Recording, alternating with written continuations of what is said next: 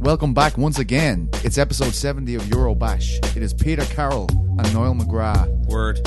What's happening, Playboy? How are you? Good man, you? Not too bad. Lovely weather out there again today. A bit of a storm. Niall, I think, is next weekend. Storm Peter the week after.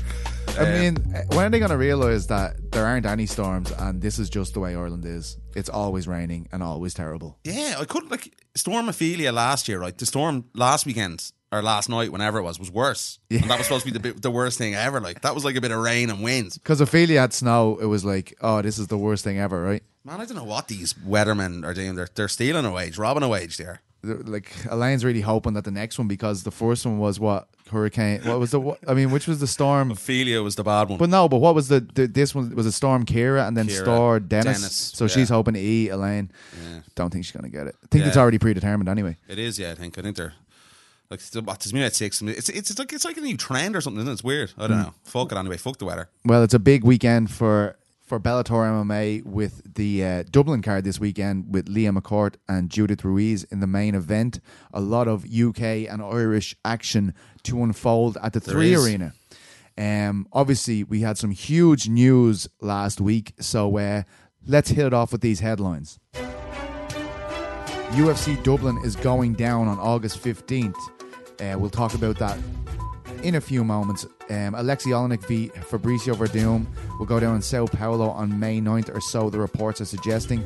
Grigory Popov and SBG's Brad Katona have been cut from the UFC. Gegard Mousasi v Douglas Lima will go down for the middleweight title on May 9th. Matthias Frederick v Andreas Michailidis will headline Cage Warriors 114 on Saturday, April 18th in Birmingham. A big one for Matthias there. Joe McColgan v Rafael Mercado has been booked for Cage Warriors London. Paul Hughes v Yuri Panada has been booked for Cage Warriors in Manchester.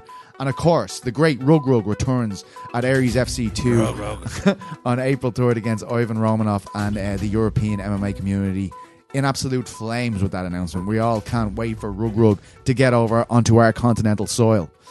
But obviously there's a big talking point there, Niall. UFC Dublin, incredible. Going down on August 15th. It caught me unawares. Did you have any whispers about that? Well, I think there was sort of rumblings, but nothing you could bank on all. But listen, it's no surprise. This year has been the year that the UFC are coming back to Dublin. What is it? First time 5 years, I believe it is. I think it is 5. Yeah, 2015. That's right. Yeah, 2020. Jesus, I can't even add. Never numbers are my strong point. But yeah, it's great, man. It's given everyone sort of a buzz, and I think the strategical announcement was pretty.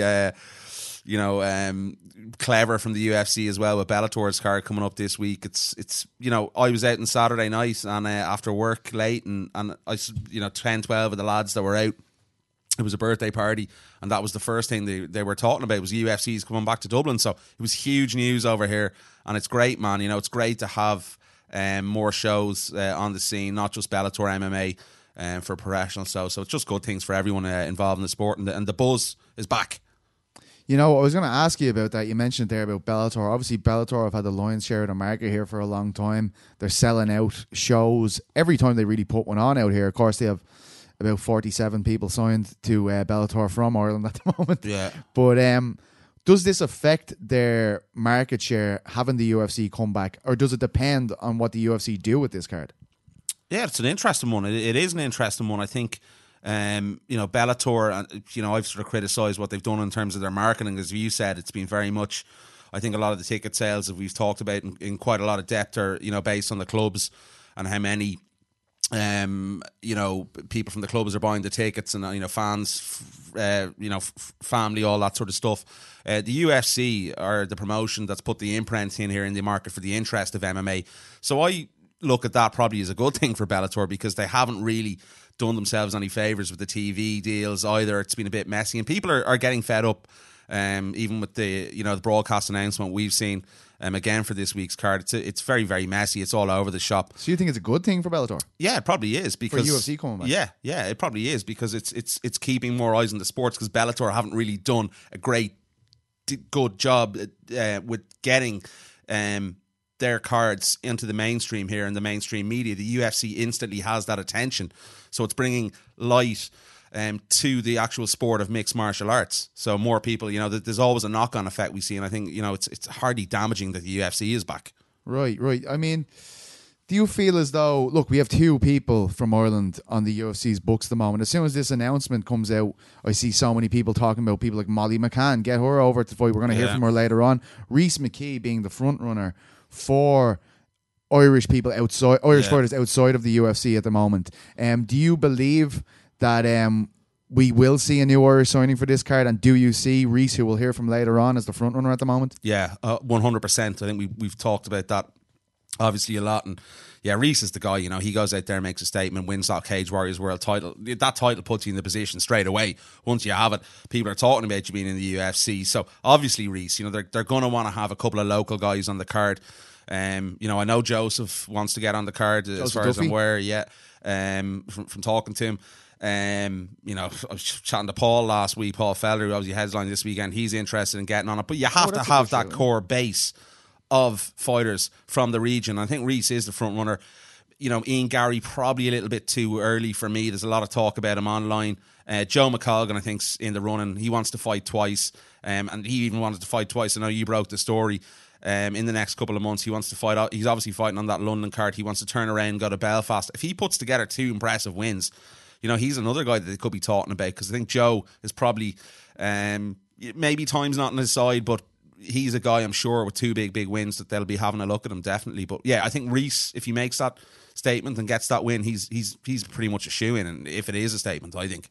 Yeah, I mean, I feel like people do get carried away. Like, Jesus, like, they do, yeah. People think we're going to sign 18 people before this card. It's not going to happen. I'd say 1 or 2 would be exceptional. Max. What about Carl Pentra with the shout, with the Chris Fields shout? Like, I mean, I know Chris is thinking about wrapping it up soon. If he got back to winning ways, obviously he still has that loss to Prado he's coming off on. But a guy like that, if you could pitch him in a retirement bout in Dublin, like it's a 1-fight contract, like that might be something that will stimulate the masses, so to speak. It's a good story, right, to have going in. I wouldn't say he's top of the pecking order, as we're saying with Reese, but that would be one that would go down well with the fans, I'd assume. And let's be honest, most of the Irish fighters are signed to Bellator, so it's not the pool that they used to be able to select from, say, when they were coming here 5 years ago, as you mentioned. Yeah, no, like, listen, who wouldn't like to see Chris? He's a big fan base, a big following. And he's a big long man. He is a big long man. What is he? The El Storco Blanco, we used to call him back in the day. But yeah, listen, that'd be great, you know, swan song for Chris if he's, as you said there, thinking about maybe calling it a day pretty soon. That'd be amazing for Chris to get on that card. Obviously, he wasn't part of the last, invasion of Irish fighters that came along. So, you know, how fitting would that be for a guy who's, you know, given his life to mixed martial arts in this country? It'd be absolutely phenomenal. And he's going to have the seal of approval from the likes of Paddy, Cahill, all these guys who did it before, which will kind of push him over. It'd be some story for Irish mixed martial arts and Chris. We were talking about Bellator, right? Like, as in the impact on here. But one thing that seems absolutely obvious to me is because of Cage Warriors linked to the UFC, those shows have become so much more important. Like Paul Hughes, Joe McColgan, all these guys, Ian Gary, all these dudes who are fighting on Cage Warriors at the moment. We know that path exists, so it's made everything way more exaggerated on those cards. Like the stakes seem so much higher. Well, that's what I was talking about. You know, the impact the UFC hasn't come on back. But no, I think it's very different, the impact they're going to have on Bellator and Cage Warriors. Yeah, because Cage Warriors, of course, is going to be the next generation, and that's what they've been advertising for 2 years. This is the next generation of Irish UFC fighters. Graham Boylan was across with Dana White there a couple of months ago. It seems pretty obvious to me what they're talking about at this stage. Yeah, I agree, and that, as we talked about a few minutes ago, like in terms of the UFC coming back and Bellator and Cage Warriors, in terms of that is the path, that is the chosen way to get to the UFC. I think we just have to accept, and you know, you accept this, I accept this. We all know who the fucking Big Show is. Like, the UFC aren't going anywhere. Yes, do you know what I mean? Like, it's pretty planted obvious in our face. Out on their own. Yeah, out on their own. Like, Bellator, you know, they just have to accept that at this point. They're never going to be the UFC. They might be, but it's certainly not within the next till August. Yeah, 100%. But the I just feel like everybody's hungry for more Irish people in the UFC. You know, that's something that we haven't seen for so long. And the idea that we'll be watching these guys in Belfast and one of them might be on the card in August, that just seems to be a really unique selling point that they have going into this. Massively. And I hope they go along with that. You know, Cage Warriors obviously traditionally do that. They've make no bones about it. They're a feeding ground for the UFC. I just hope they employ this with this fight coming up with the huge card that's going to be on in Dublin in August. Obviously, that's going to be a Belfast Reese's fight. Hopefully Joe will get a turnaround if he gets a good win. It could be a really exciting night. Like, it could be one of those nights where you're going, fuck, there is a lot. This could be literally the biggest Cage Warriors card in a long time from an Irish point of view. Oh yeah.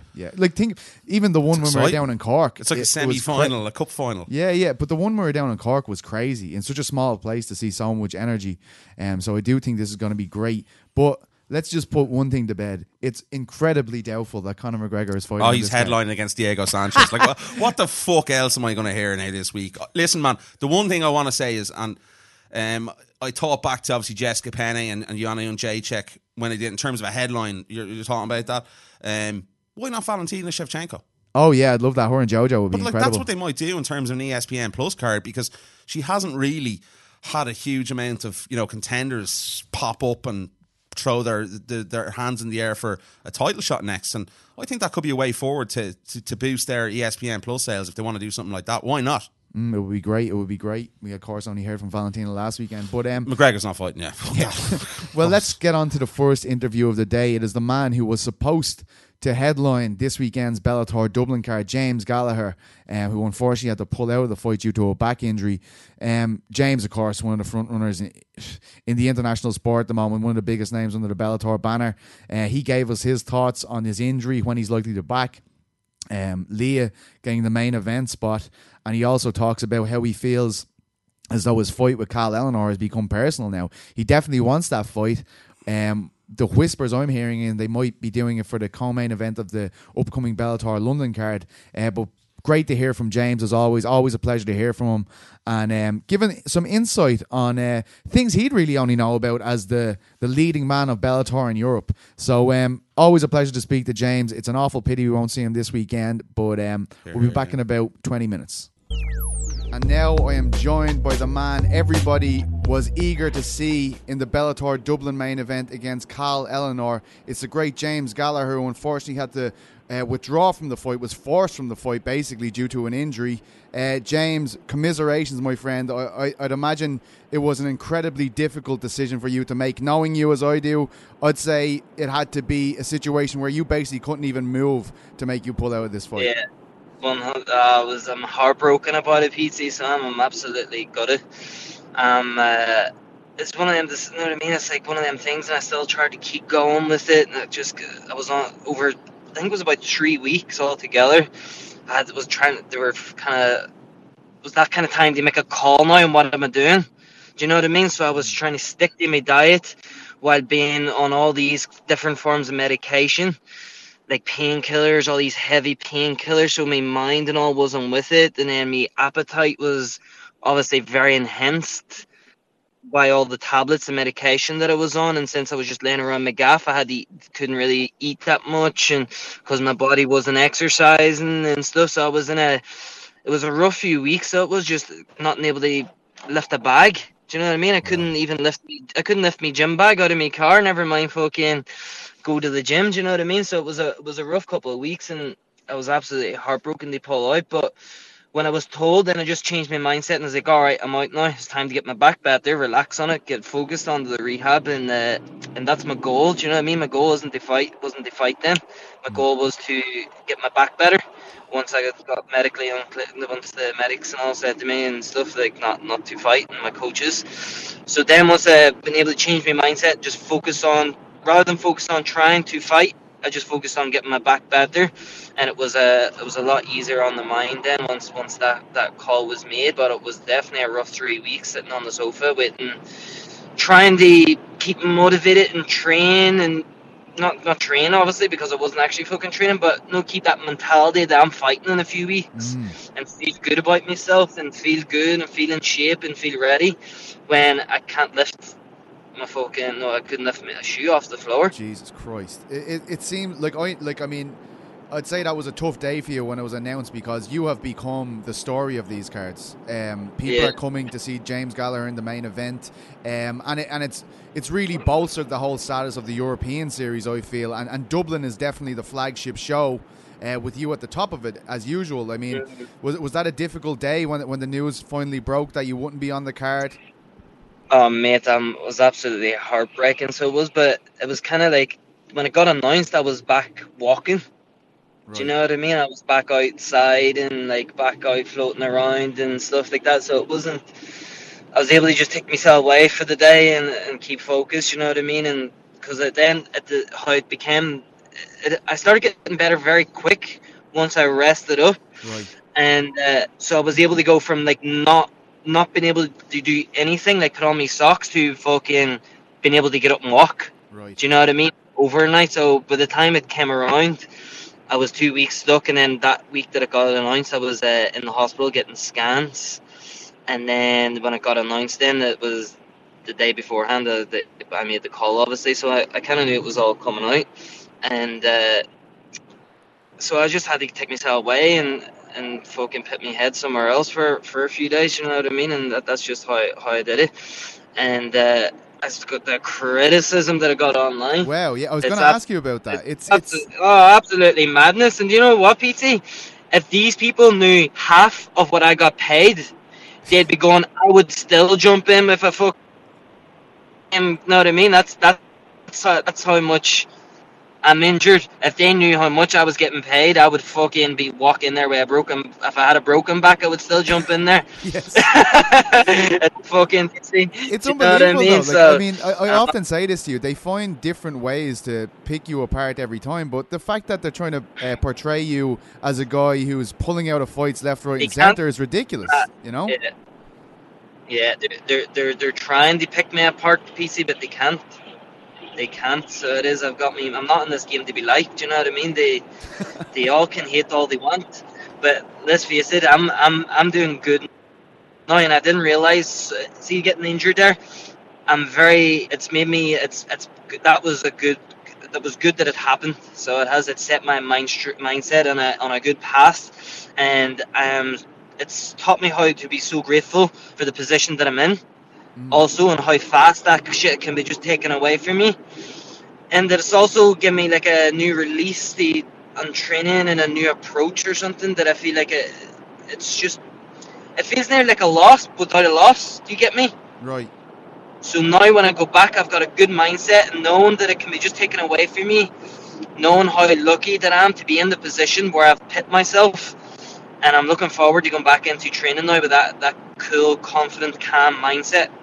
So it's going to be a good return for me. One question I wanted to ask you, right? Like, I mean, we know that you are a teenage prodigy in this sport. You took your first professional fight when you're 13 years of age, I believe it was. I mean, Yeah. that's a 10-year career already, nearly. Is it like? Yeah. Do you feel the years on your body, so to speak? You're still so young, but you know you do have miles on the clock. Or have you always realized that you are competing very young and put stuff in place to deal with that? Yeah, 100%. But I just try, and it's like I've realized something in the last 7-8 months. I would say maybe a bit more since about a year since the first time I main evented the Dublin show, is that your small everyday habits is what creates success. Do you know what I mean? So them small little things that you do day in, day out is what create an overall success. And it's the same way in your body. Them small little habits that I do every day enables me to put miles on my clock. Do you know what I mean? So waking up, eating healthy all the time, fights, no fight, stretching, looking after my body, pulling out when it's need to pull out. You know, that kind of thing, and being smart with it and not being a fucking idiot and being, I'm the tough guy, I can just fight, I can power on through this. Do you know what I mean? And realize, wait a minute, I've got another 10 years to do. Yes. I've just did 10 years. I've got another 10 years ahead of me, and thinking long term. So it is. That's the key to it, is thinking long term, thinking 10 years. Do you know what I mean? Think past fighting. Think past that kind of stage, and that's the key to keeping a healthy body and mind. Well, that's it. It's kind of counterintuitive. Like if you're a race car driver and you've got a car that's damaged to go into a race, right? Like your guy's car is your body essentially, right? So I mean, what would be the point? You know what I mean, but it's the same thing on the mindset also, though, because it works both together. You need to keep both very in check, and both working together. Because if the mind doesn't work with the body, then it's not worth a fuck even doing it. Do you know what I mean? So you need to take that time to yourself, think long term, and think logical about it. And that's just what I have been doing recently, and I feel absolutely great. So I do, apart from that little back thing that I had going on, now I'm back training in 2 weeks. Do you know what I mean? So that's just a positive kind of vibe that I've got in my head, and it's working. It's working out good. It's great to hear you'll be back in 2 weeks, James. But I was wondering, Leah's announcement that the announcement that Liam McCourt would be the main event was quite polarizing. I see a lot of people very happy with it as well. We had Leah on the show last week speaking about how you actually got onto her and you congratulated her on getting that that status, that main event status that's usually held by you. How do you feel about it? Did it shock you at all that they went for Leah? Did you expect anyone else to be in the kind of running for that position? They two options I feel that they had, and that was Lee and Kiefer. I didn't feel like they had any more options than that. For terms of a good a fight that people want to go and watch. Do you know what I mean? Or someone that people want to go and watch. Star power, essentially. Star power, essentially, and right. Someone who's put themselves out there. Someone who isn't scared to go and grab somebody both hands, and someone who's playing the game. It's someone who creates relationships and builds a hype about them that people want to get interested in. Right. And they're the only two people that I've kind of seen in the whole card that are doing that. Aaron Chalmers a little bit, but other than that, the people are not putting themselves out there to create relationships. Because at the end of the day, Belter is just people. Do you know what I mean? People think it's just like a business or something, and I fight, I deserve this. And that's not how it works. The people behind the scenes have to invest in you. The fans have to invest in you. The people tuning in to watch have to invest in you. So if you're just like a normal everyday guy and not putting yourself out there to be different or to be, there has to be a snap to get them to turn their heads and like you. So it shouldn't be essentially just about fighting. Like it should be like you should be able to. You're nearly creating a brand. Is that what you're kind of saying? Like it's nearly like. Well, it is that if you think it should be just about the high quality fights and your record and just fighting all the good experience. That's 100%. Well, then you're on the undercard. Do you know what I mean? No one knows you, but it's a hard fight. It's a hard, high level fight. Very few people want to watch it, so why should you be on a main card? Yeah. I was gonna ask you about this because obviously we were talking on. Well, you replied to one of my tweets earlier on, and I do actually really value your input on this because look what you're doing right in the main event. You're clearly leaps above anyone else in Europe by far, and pretty much the whole Bellator card. I was as I do complaining as I like to do, and it was about Paul Redmond being put on the undercard, and I'm just going to read what you wrote back to me. It said, Paul's a legend and a great fighter and an all-round guy. I understand why it's not a main card TV fight, and I feel if more fighters understood why this is not a main card, they wouldn't be all broken on the undercard. You got to play the game before it plays you, or take what you're given. I understand what you're saying to a certain degree, but you can shed a lot more light on this than I can. Is that basically what you were talking about just there? For 100%. Go ahead. Do you know what I mean? That knocks it. That's what I put across the T there. It's kind of like that's well and good. Do you know what I mean? But at the end of the day, that's nothing to do with business. That's nothing to do with a show. That's nothing. If you don't want to play the show, I get criticism. Oh, he's trying to be like this, and he's trying to do this, and he's trying to do that. All right, then, or I can just go and be a normal guy, have none of that shit on my back, be on the undercard, and not get paid a penny, and fight the best fighters in the world. That's not for me. That's not my route. All the best, and best of luck to you if you just want to fight hard fights and be willing. But go back. That's nothing to do with Paul. But go back on the Paul. Like Paul's one of the best fighters in Europe, as is the guy he's fighting. Do you know what I mean? That's a high level fight. But Paul's just a normal guy. Do you know what I mean? Paul's just your average guy, and who can fight, and is one of the best fighters in Europe. And it's the same with the other guy. Do you know what I mean? They don't put themselves out there.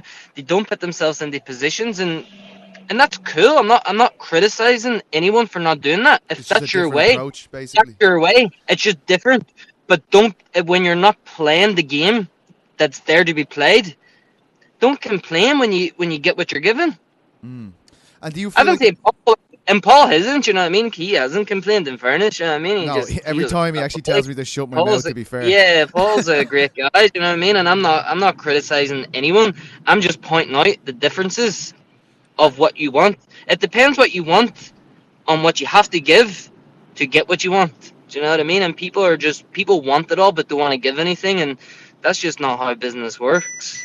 Can you like explain to say the difference between, we see Kiefer's in the co-main event there. What do you feel has been the difference between, like, say, Kiefer, you know Kiefer very well, a good friend of yours, and Paul? Like, do you feel as though Kiefer puts himself out there more, engages with the following more, maybe engages with the Bellator brand more?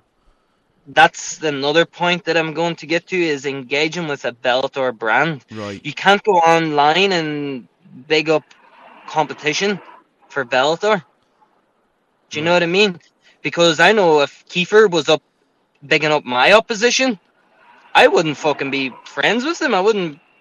Do you know what I mean? I'm like, who the fuck are you, mate? Go up in there backing up my opponent. Right. Do you know what I mean? So I can't go on Twitter and start sticking up for my employee's opponent. Do you know what I'm saying? Because Bellator, with the UFC and Cage Warrior stuff like this, maybe. Anything to do with it, I just can't. Do you know what I mean? I can't go on publicly. Right. Yeah. No matter what I think, I can't publicly put myself out there when I'm supposed to represent Bellator. Why would I, when I'm representing Bellator, why would I be sticking up for other promotions? Right. Do you know what I'm saying? Or why would I be supporting other promotions? It just doesn't. It doesn't make sense. So when you're doing stuff like this, I don't get how you can. Because if you took it down to a personal level, like, you wouldn't speak to your friend for fucking supporting your mates or like a business up the street when you've got your business in your front doorstep. Right. Do you get me? Yeah, so we're kind of looking at it like an organisation, as you said earlier, more so than this is a... It's not. Right. It's not. So it is. I don't... If you want to look at it like that, that's cool. But it is not that. Do you know what I'm saying? So you need to get... People need to understand that there's people behind this. Do you know what I mean? Multiple people. And it's the same with the UFC. Do you know what I mean? You think if you fuck Dana White off, he's going to go and put you on the pay-per-view, give you pay-per-view cuts, put you main event, give you all this money? Yeah. Come on. Yeah. Know what I mean?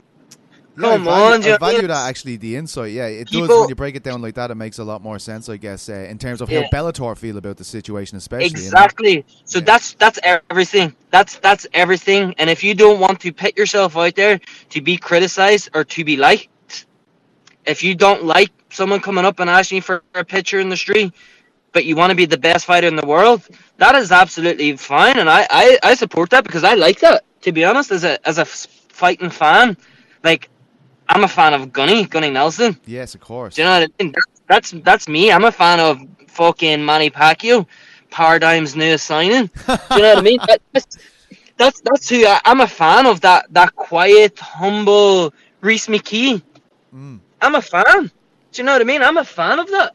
That's what I like. That's not me though, so I won't be that. Or I won't do it, and I don't want that. It's not for me. But I'm definitely a fan of it, and that's what I like. Do you know what I mean? Jason Quigley, another good boxer from up Donegal, up the side where I live. The most quiet, humble guy you can know, but I'm a massive fan of how they conduct themselves, but it's just not for me and not for what I want. Do you know what I mean? Yeah, absolutely, and thanks very much for that. I do.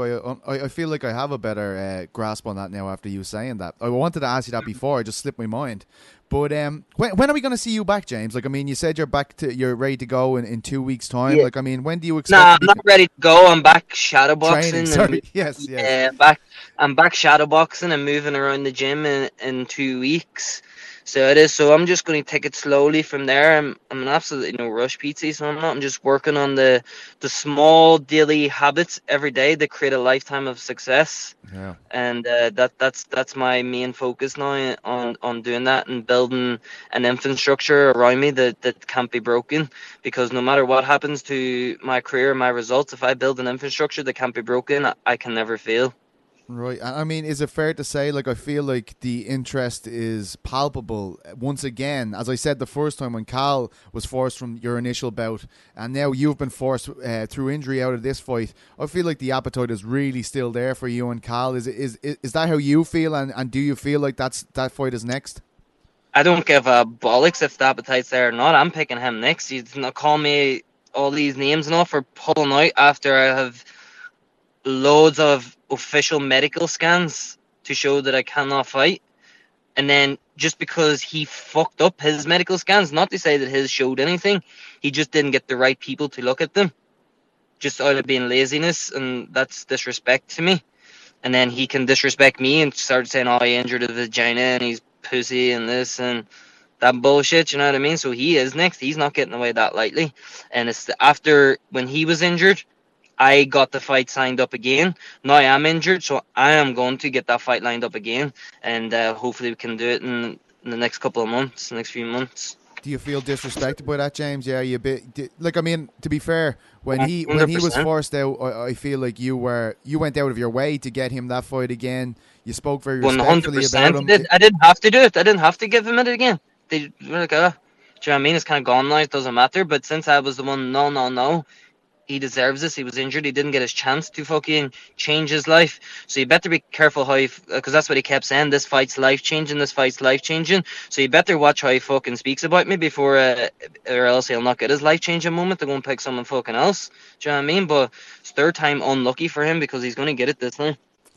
I feel like people are going to hear this and going to be even more excited about it, James. But an absolute pleasure to speak to you as always. And thanks for that insight. I really appreciate that, actually. I don't think there's anyone better placed to explain that to us than you, based on your experience. So I do really appreciate But it that. all depends what you want, you know what I mean? And that's what it's down to. Just don't complain when you just want to fight the best and be under the radar and just have the toughest competition.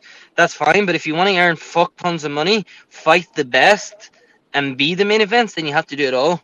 Do you know what I mean? You have to do it all. So the choice is ultimately yours, as they say. It sounds like you're about to host some type of TV show the way you put that out there.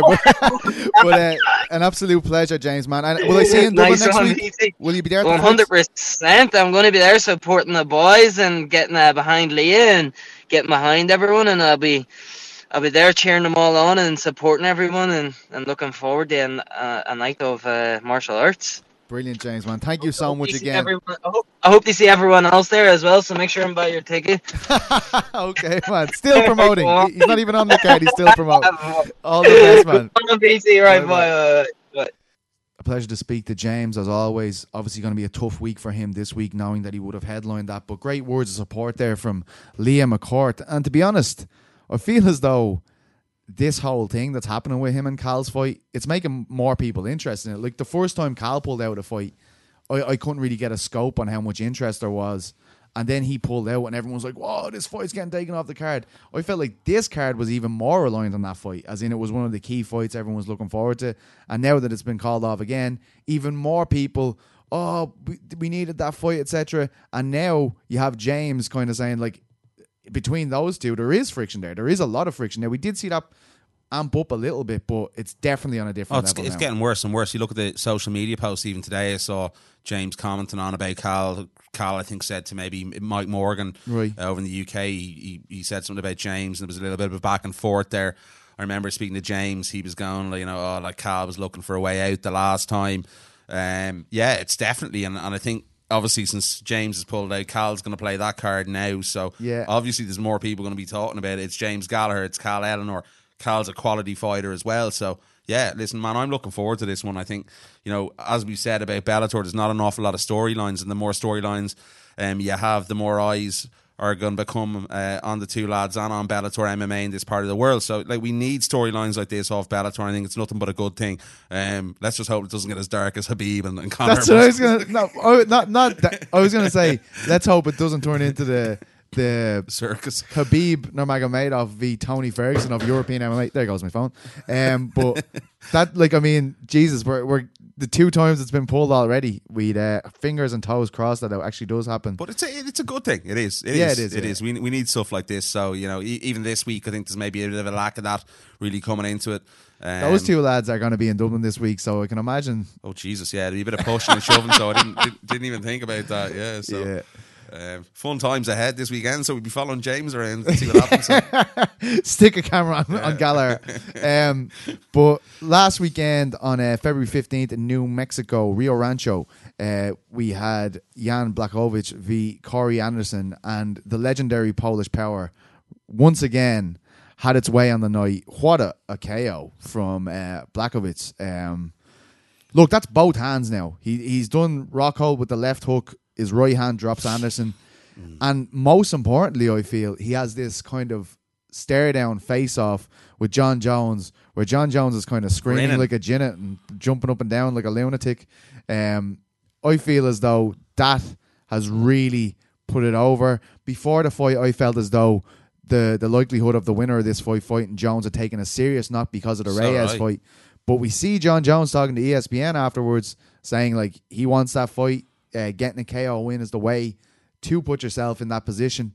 How likely do you feel it is that Jan gets the next crack at John Jones? Yeah, no, it is interesting, and I think he's after that statement and going out and doing what he did, as you said there, I think he's even jumping Reyes, to be honest with you, because that was so impressive, man. I didn't see that coming. I didn't see him. He melted him, man. Like, melted him, as you said there. Yeah, like, totally destroyed him. I saw that, like, going literally 5 rounds, that fight, the way it was going to pan out, in Corey Anderson's favour as well.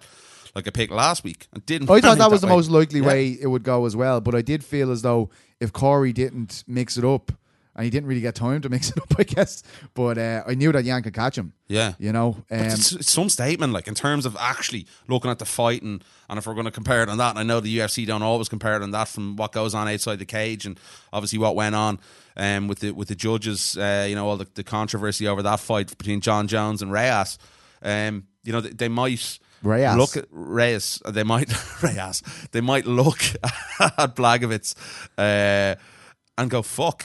Well, this could be a good thing for European MMA, and bring John Jones over here in Blachowicz. We'll take them in Dublin. Yeah, you know what I mean? Like, lads. I think it's brilliant. It's good for the division. We need it if John is going to stick around. Well, that's what I was going to say. Like, the thing is, like, only a few months ago we were like, oh, there's no contenders, just go to heavyweight, and now suddenly it's like Reyes, an interesting fight, the rematch even, and Jan, it's a new opponent.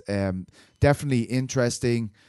What do you think, though? Like, do you think it's going to be Reyes or Blachowicz? Do you think it will be heavyweight? What way do you see it going? I'd love to see him go to heavyweight. I've said that already. But after the Reyes fight, are you still sold on that? I'm not. Maybe not. I just wonder if John is getting complacent because he's done everything really, and a lot of the names obviously in the light heavyweight division aren't as big as the names that we know of in the UFC heavyweight division, the likes of Stipe Miocic. You have other fights like JDS, something like that. Like, they're intriguing fights for the fans, and people are going, holy shit, I'd love to see John Jones step up and face these level guys. Imagine like seeing John Jones and Alistair Overeem or something, just from in terms of old school fights that we probably would have never imagined happen. So that's what I feel. But in terms the Reyes fight, like, did they not, like, look at the way he's fighting there and look at the way he's landing. What do you think happens if Francis Ngannou's on the end of those punches and not Dom Reyes? Well, as I said, I think there might be a little bit of complacency. So I think it'll give him a new lease of life if he goes to heavyweight. So, will he be complacent if he rematches Reyes, knowing that a lot of people thought Reyes won that fight? I think it's probably a good thing for him. Yeah. So I mean, that's what I feel like. I feel like you need to place that element of doubt in the fans' mind, in the promoter's mind, in Jones's mind, so we get the best out of him. But maybe it's just not there anymore. Like, that's one thing that we have to start thinking about here. Like, he's 33 years of age. He has been in the cage for a long, long time. He's had a decade of dominance. There's also PED issues in the past. He's the most tested guy in the world. Yeah. Maybe we've seen John Jones' best days. Maybe they're behind him. 100%. Yeah. Maybe we have.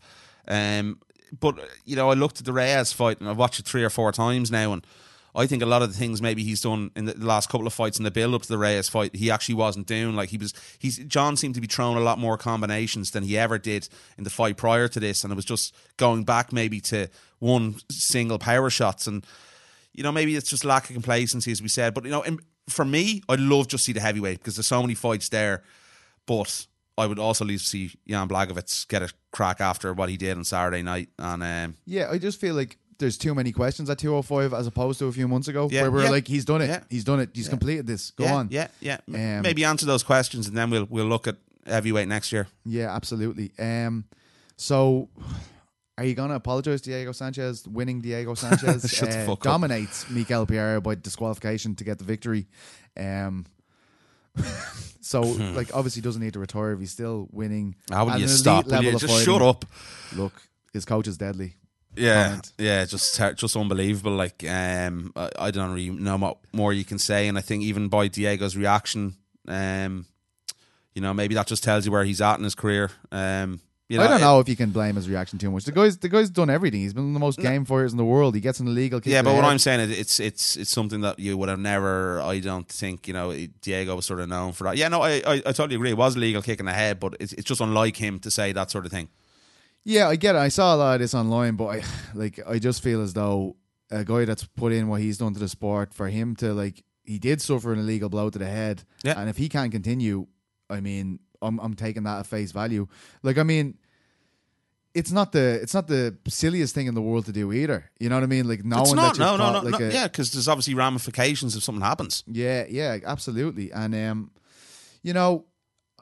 I just feel as though you can't really throw him under the bus for that one. I'm not throwing him what under. did you think? I'm not throwing him under the bus. Oh no, I don't think you are. I saw a lot of people though that did he's not. It's finished. It's that because of this he's not game. He has no desire to fight. Blah blah blah. I think he has too much desire to fight. If anything. Yeah, well, that's that's what I'm going on my Yeah. my comparison of. Yeah. Maybe you wouldn't have seen that from him in the past, and he would have made a silly decision. He's probably made the correct decision if his head's all over the shop, takes a legal shot, dead right to pull out. Did you think Herzog did it right in the way that I think people were kind of criticizing the fact that he basically told him you're losing this fight, mate? Yeah, man. I tell you what, they need to have a word. But this is like the third or fourth time we've Herzog's seen that good, though. I think this year. Herzog's No, really he good. is. He's a very good referee. He's one of the better referees. But we've seen this with Dan Merliotta, Herb, Jason Herzog. Now, I think lads, come on, let's just keep everything. There should be ramifications for these guys if they're saying things like this, and it's going to influence someone's thought process when they're in the cage. It's a fucking nightmare, and the commissions maybe should be having a word or laying down more stringent laws. So there should be nearly a criteria of Yeah, what they go through when this 100%. happens. I'm sure there is. It's just what happens in between those Yeah. moments, I guess. Yeah, but look at Struve, and I know it's a different instance. that was Struve horrific, and yeah. Rothwell, that was just fucking hell, Dan. What are you doing, man? Do you know what I mean? That was You're wild. basically telling him that he's won 2 fucking rounds. Yeah. Mara Romero Barella came up short against Montana De La Rosa on that main card as well. But from a European perspective, there was one fight that we were really, really big on, and that was Nathaniel Wood v John Dodson. A really good fight. We knew it was going to be competitive. Dodson actually stops Nathaniel Wood in the third round. I feel as though up to that point, I feel it was either going in Dodson's favour or just hanging in the balance. And I respect that. Nathaniel went out and tried to force the fight to Dodson. He got caught for it, but certainly not the end of Nathaniel. If anything, I feel like he's going to learn a lot from this. But I saw a few questions about the stoppage.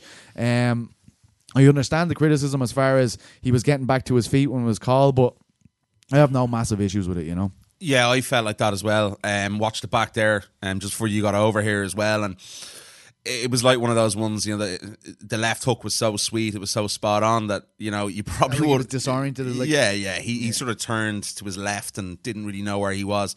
He was taking an endless amount of shots, and I don't really, because I don't think it would have got any better for Nathaniel Wood. But listen, the one criticism I will have, and just maybe Brad in the corner of Nathaniel, he said he was winning. I was watching this at a party kind of situation, so I didn't really. He said he was winning the round, the first round. I actually scored both first and second to shaded the first to Dodson, gave the second to Dodson.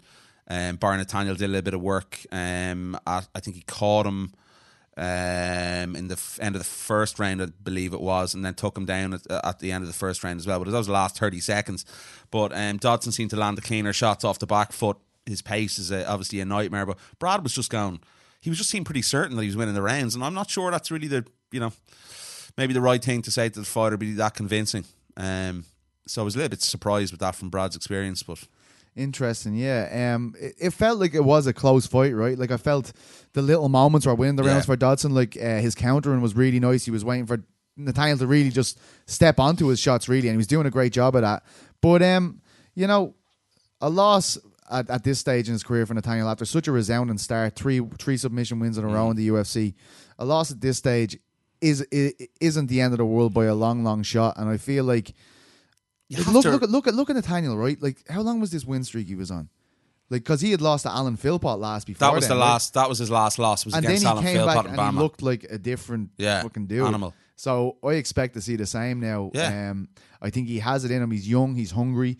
I feel like Brad is on the verge of getting a permanent facility as well for his team, which may have hampered Nathaniel a bit in the lead up to this. I can remember when we were talking to him back in November, he had said they were kind of between spots. So I don't really know that for sure, but I feel like he can definitely come back and make a huge name for himself. And I don't feel as though I still wouldn't rule out him fighting for that belt someday in his career. Listen, I agree with you.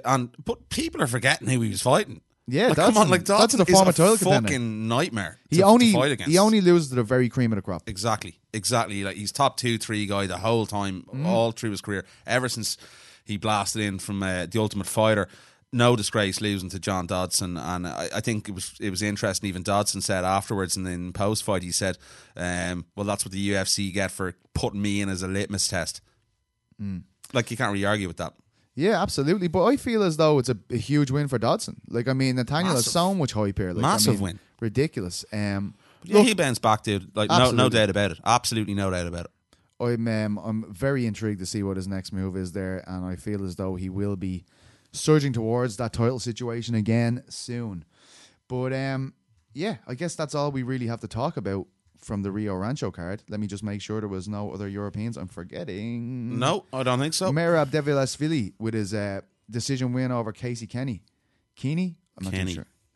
But yes, we are going to go to our second interview of the day now. It is with the great Molly McCann. Molly is amazing. She does these interviews while she's getting in a taxi, flagging a taxi, gets home. But she's seamless. She does the whole thing, and it doesn't even feel weird. Yeah. She's great crack as always. She's not like her other compatriot Darren Till from Liverpool, where Jesus Christ, it's tough to get that man on the phone sometimes, a lot of the time. But great to hear Molly.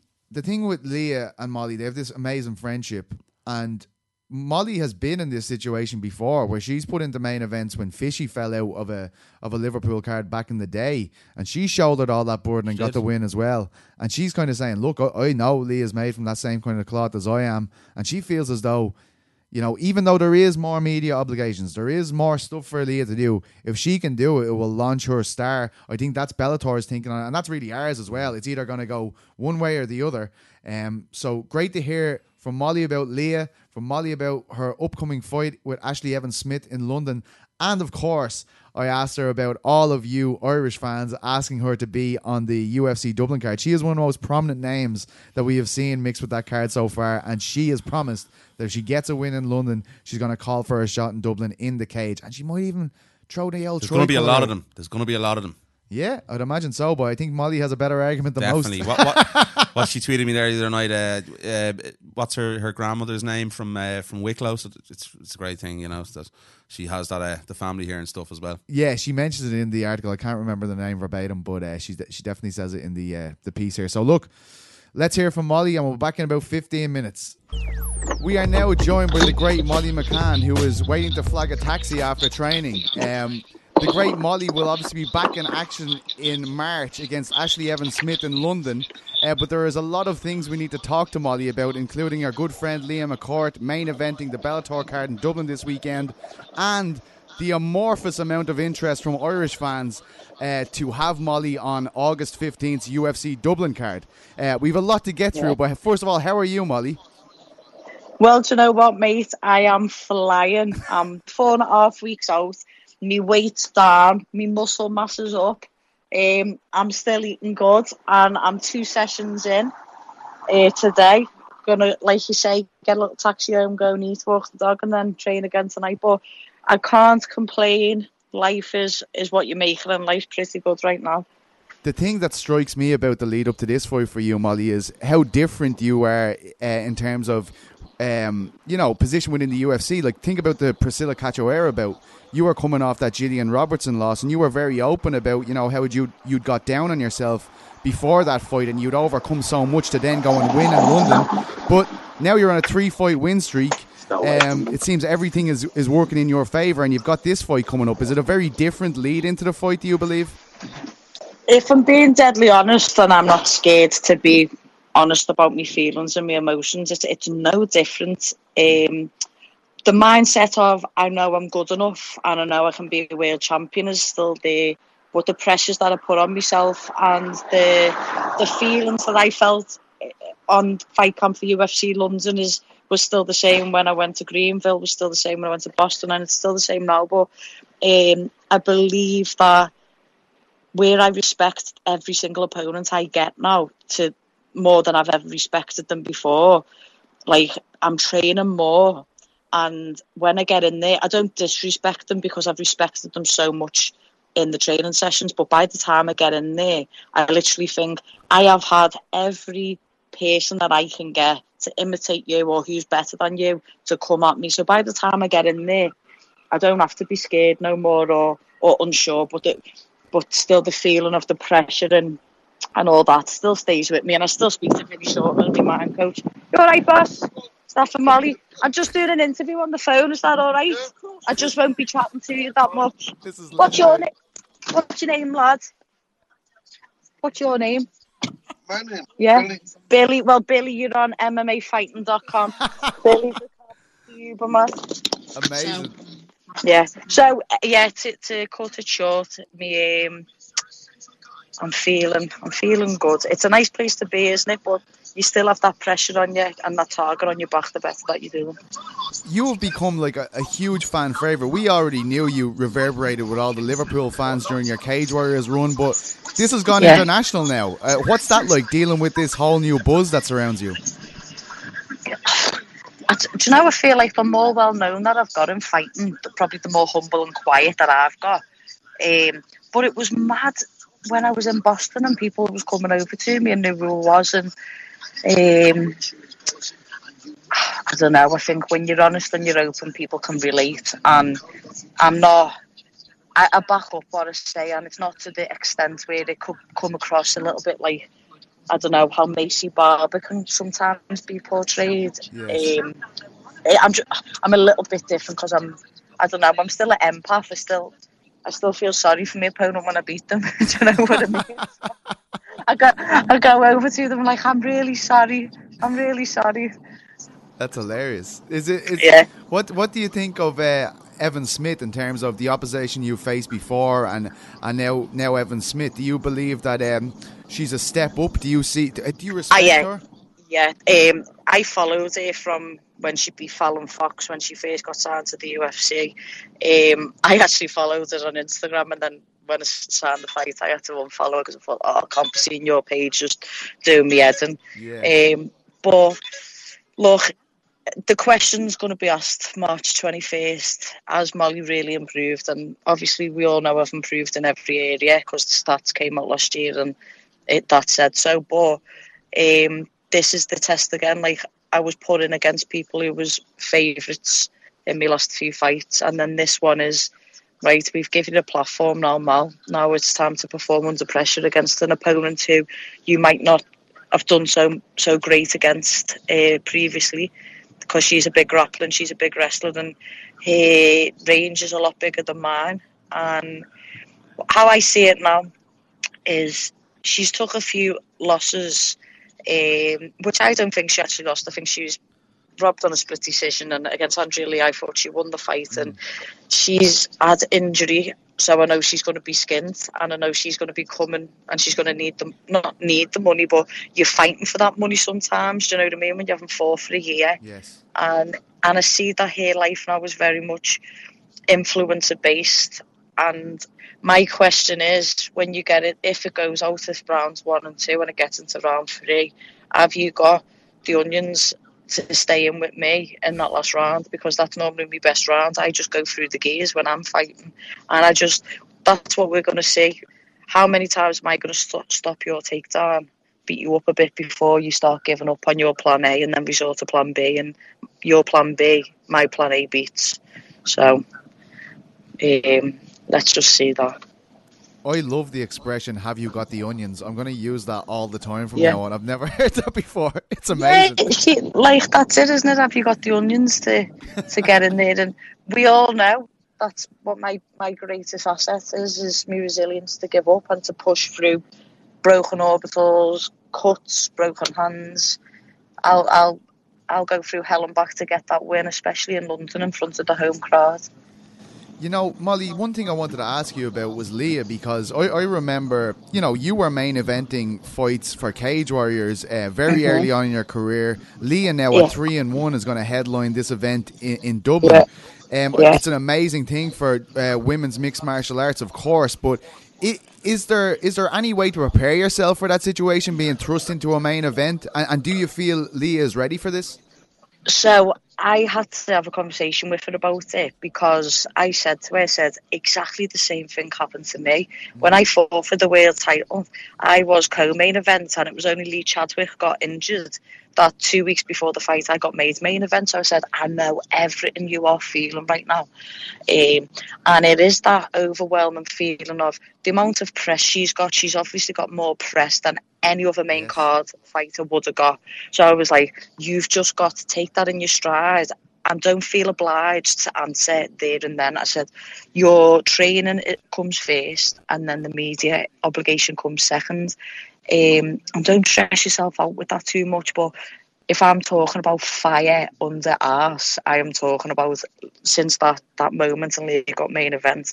You know, she puts it on the line every single time, and you know she travels everywhere for training, the commute she does every day just to be the best there. And I said, this is your reward for everything that you've worked for. So don't go in putting too much pressure on yourself. You have to you've got to sit there, and when Stormzy plays, when you walk out and you just look at the free arena there for you, take this in, because this is why you're doing it. You never thought that you was going to do this. Like, mine and Leah's goals is the same. We both said we want to headline Liverpool, or she wants to headline Belfast or Dublin, and she's doing it, and a lot quicker than what I did it. Do you know what I mean? So I'm just so buzzing. I can't even get main cards on the UFC, and my best mate's 3-1 and headlining. I'm like, Leah, you are flying. Do you know what I mean? And the best thing is there's never any 1 ounce of jealousy, or it's just like pure will for your training partner to win, and it's great. Yeah, I feel like, you know, we already know, as you mentioned there, the media attraction towards Leah, the amount of people that are interested in her story, the amount of women she's bringing towards the sport here.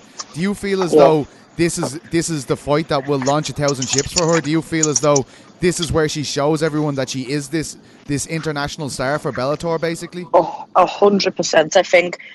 I think, and I've said to her, right, there's no going any lower than where you are now. You're at the highest part of your career, so you have to be smart. She's never once shied away from any opponent given to her. But I said, you're going to get the headline now, and I said, don't be rushed into taking the Cyborg fight if it comes next fight or the fight after. I said, because you've still got some growing to do. And I said, and this isn't about dodging. This is just about being ready in your career at the right time. Katie Taylor is the biggest female sports star in the world right now. Then you've got the North of Ireland's Leah McCourt, and she's going to start taking it and transcending it to the next level also. So that island, the whole of the island, is just producing some unreal talent at the minute, and it's just roll with it. Do you know what I mean? And I just said, Leah, on your worst day, you are going to destroy this girl. And I said, this is going to be the fight that you're going to put your whole thing together. Mate, I'll just jump out at the top, saved you turning round, because it's a bit of a tough one, this one. Molly, you're a legend. This is brilliant. Go on, lads. Thanks very much. See you after, Bob. Or Billy, I forget. See you later, lad. Yeah, so I just think that this is the fight that, you know, like I say, when I fought in London, I got to do jiu-jitsu, my grappling and all that kind of thing. No, she'll talk about it a lot.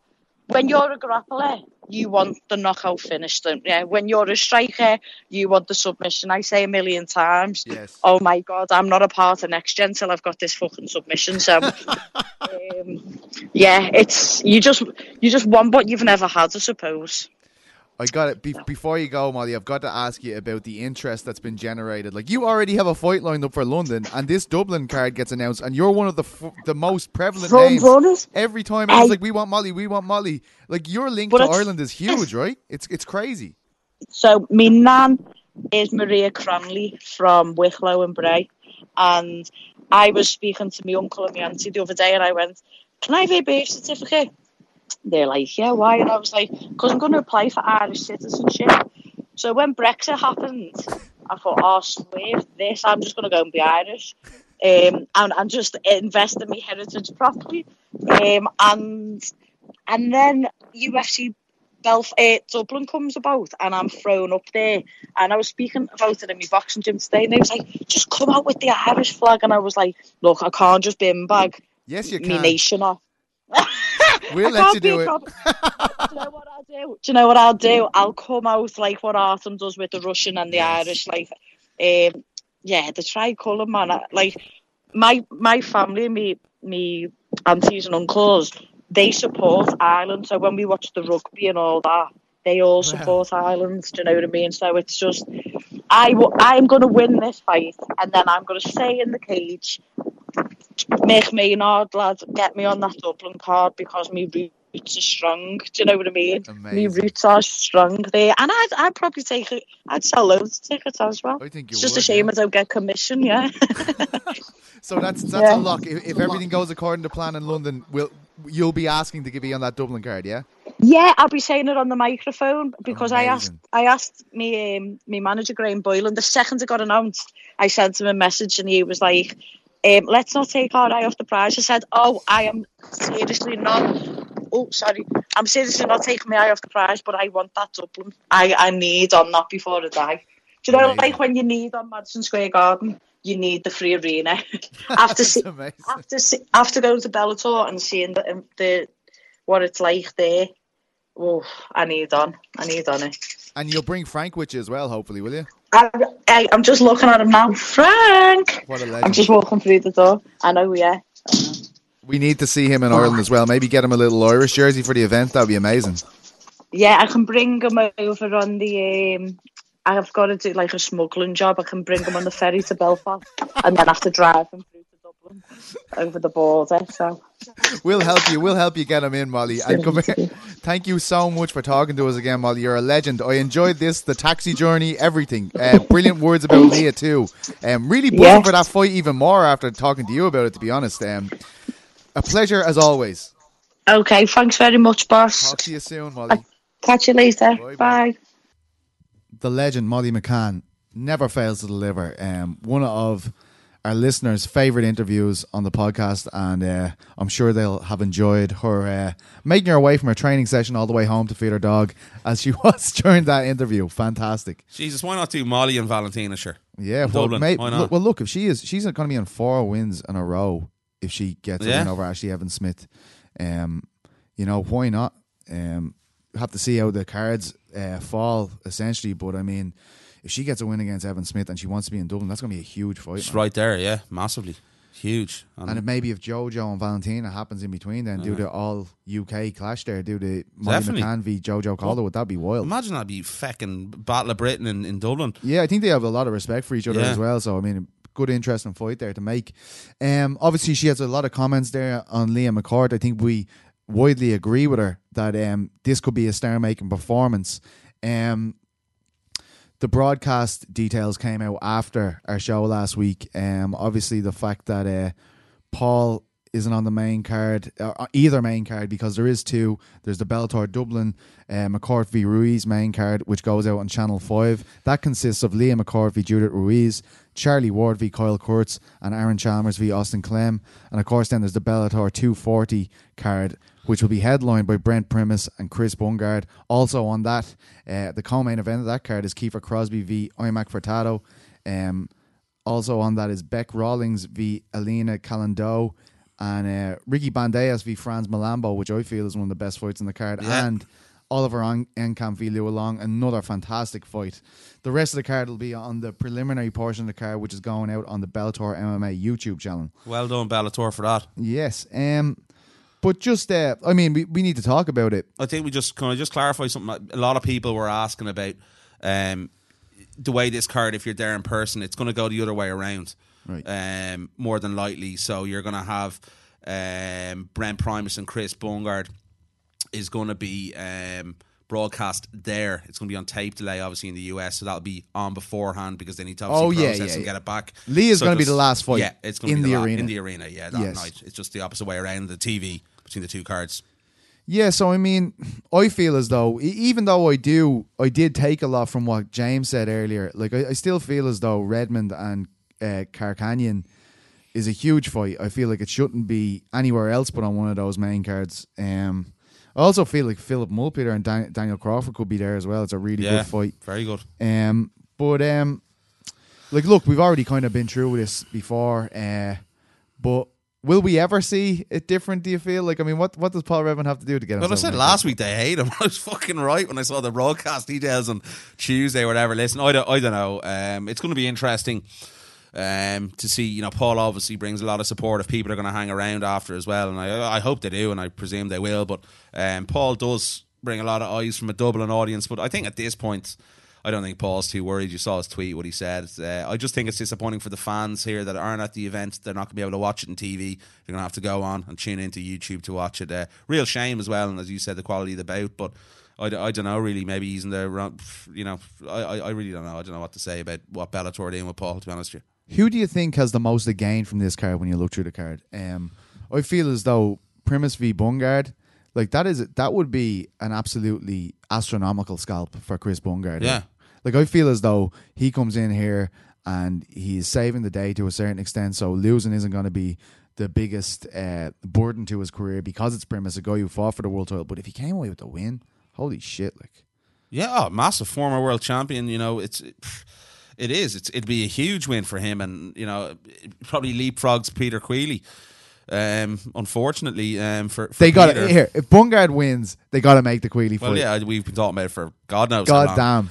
Yeah. And Peter even said it when we spoke to him at the media day. Oh, you lads have been pitching for that fight. And go, yeah, like, you know, we have, Peter, but you're obviously, you know, your match against Primus. But yeah, that will be the fight to make. And, you know, I think Peter probably will fight the winner of that fight. I wouldn't be surprised at all if they did, especially if it's Bungard as well. I think, you know, with the beef that's been there in social media. And Bellator, as we said, need more of these stories. So that could definitely be one that we see down the line. Another person who I feel, because of what happened with Gallagher and Bandejas, what if Franz goes in? And I'm not ruling this out at all, man. Yeah. His hands are ridiculous. And what happens then if he goes in and beats Bandejas? Like, he can't. I don't feel as though he dislodges Gallagher as the focal point of these shows, if you get me. Nah, you're going to see a lot of people. Like, I mean, it's going to lead to a lot of huge fights for Franz, I feel. Yeah, definitely, and it's good. But again, I think it's what Bellator will do with him if he does go in and do it. That's the interesting thing, because they're putting an awful lot of, you know, sort of seeds or eggs in one basket, should I say, with James. And there's obviously a lot of pressure on James the whole time to perform. He's not on the card. Obviously, it's taking a bit of eyes off the card this time out. So yeah, it's how they build him, what they do with him. And I'm just, you just really don't know with Bellator. That's sort of... Aces are wild. Yeah, they are wild. And it's going to be interesting as well, a point, you know, and I think Bellator are back again in September. It's near enough the UFC card as well. So it's a couple of weeks after it. So it's just, there's a lot of stuff going on, and I think they need to start playing their cards right in terms of really getting storylines behind these guys and beefs going and making that beef public and getting on social media and getting traction behind it. Absolutely. You know, I feel as though a lot can happen here, right? Like, I mean, maybe it isn't the most eagerly anticipated fight card of all time in Ireland. I'd say it's probably, there's less buzz about this one than any other card they've done in Dublin over this recent stretch. But I feel as though results can change a lot, right? Like, I mean, if Leah goes out here and absolutely upends this Ruiz girl, if Franz gets a win over Bandejas, if Bungard manages to upset Primus, I mean, this becomes a very pivotal event all of a sudden. There's fights there that can build narratives on, storylines, promotional elements for the three you've named in particular. I think Paul Redmond as well. We can't forget about Paul. Whether they'll do that or not because they hate Paul, I don't know. But there's an imprint there for them to do something down the line. We've talked about Lee in the division she's in as well. You know, there is bigger fights down the line. Oh, there's huge fights. If she can handle this. But we even heard Molly say there earlier, like she goes, it's not, even if she goes in here and absolutely, you know, clean sweeps this fight, there's no need to be going up to the Cyborg level straight away because, look. No, that's the problem with, as I said last week, with having ask Olga Rubin. Yeah. Putting her in this position, it's putting a precedent there that she's at that level and that she's main event status. I understand what you mean, yeah. So, you know, that's why I was a bit uncomfortable with Leah headlining this card. Yeah, I get it. I certainly understand it, but I feel like, you know, Leah, when she was on the show last week, and Molly now kind of saying the Cyborg talk, it quells that to a good degree before they're even going in there. Yeah, I think it's the right thing to do. Yes, absolutely. What fight are you most looking forward to? I have to say Paul and Georgie Krakian, because of the two lads' calibre and pedigree and where they've been in their careers. Like, and when is Paul ever in a crap fight, really? It always exciting, always looking for, you know, finish, grabbing the toes, trying to take spice boxes home and all sorts of stuff. Georgie's the same as well. So I have to agree with you. I think Ricky Bandejas and Franz Malambo is an absolute, that's like fight of the night written all over it, that one.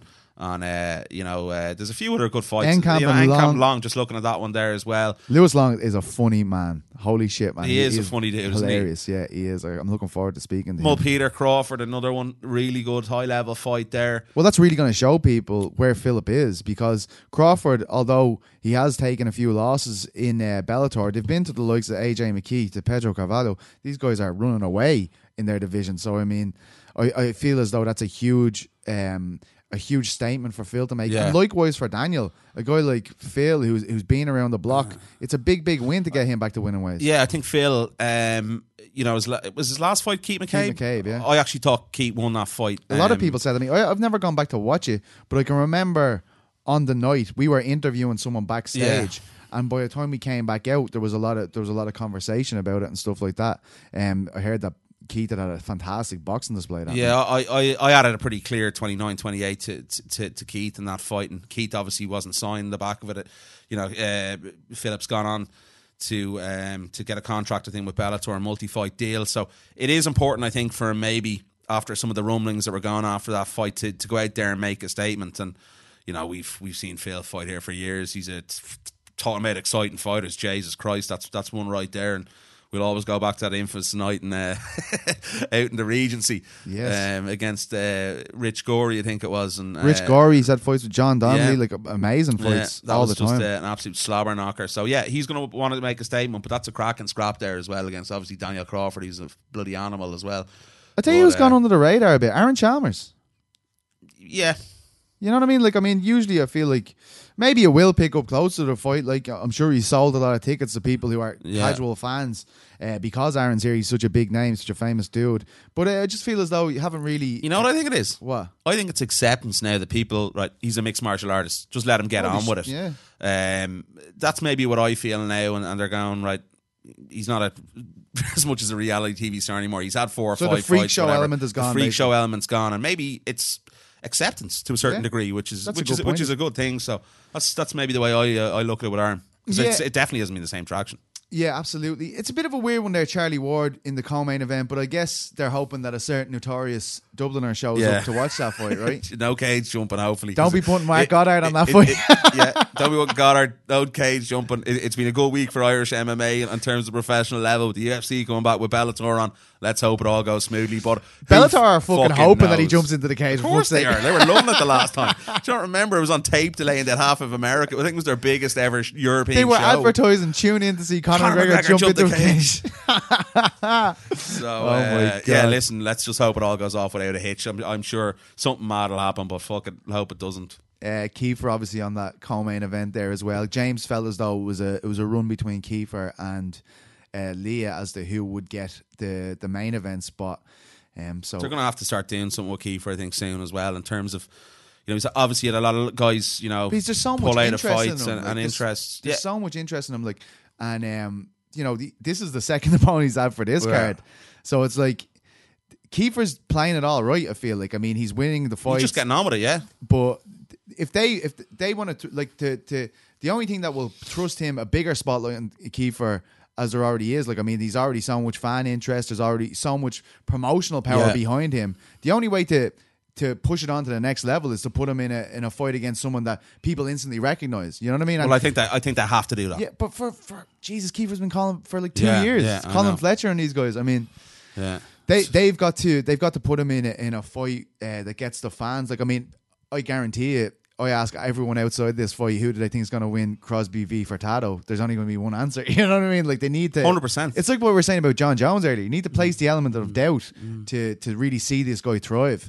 But you know, a big kind of man to have on the card there in terms of the crowd. The crowd I think are that's the confliction with Bellator is, you know, you're getting this, then you're getting Leah jumping into a main spot. It's just a little bit all over the place in terms of the matches they're putting together, and then we obviously see, you know, Franz and fucking, you know, Bandejas, which is just the total opposite of a fight like that. Which, you know, I'd love to see Franz and Ricky on the main card. It is on the main card. Oh, is it? All right, it's on the Bellator 240 main card. I beg your pardon. One fight that's kind of making me very uncomfortable is Buliad Diego Freitas, who's making his pro debut. Like, Ilias Buliad has had like several, like hundreds of kickboxing fights, and he starts the guy the last fight in Dublin, and then you're going to put him in against a guy who's making his pro debut in MMA. Like, that feels a bit unfair to me. Like, you know, that's what I'm just talking about. that lays into that. Like, but they did retroactively take a fight off a card before because it was so unevenly matched, and I'm like, I don't know. That seems a bit crazy to me. Richard Kiley's back in action against George Hardwick. He's going to come in, try to make a statement in this catchweight bout at 180 pounds. It's always going to be a bit of crack when Richard's around. Definitely. I'm also looking forward to Constantine, one of Andy's guys, making his pro debut on the night. Good to see a pro debut being handed to Team Rhino again for these fights. He's fighting another guy on a pro debut, Asail Adouj, I believe his name is. That doesn't sound right to me. Looks like UFC veteran Richie Smullen, like, on the undercard here as well against Albert Diaz. That's a replacement fight as well. Will Fleury has had great receptions in Dublin as well, to be fair. Very popular guy. Yeah, and a fabulous mustache. I like him. He's a lovely fella. Good lad. He understands the game a lot as well. Yeah. Albert Diaz against Will on the night.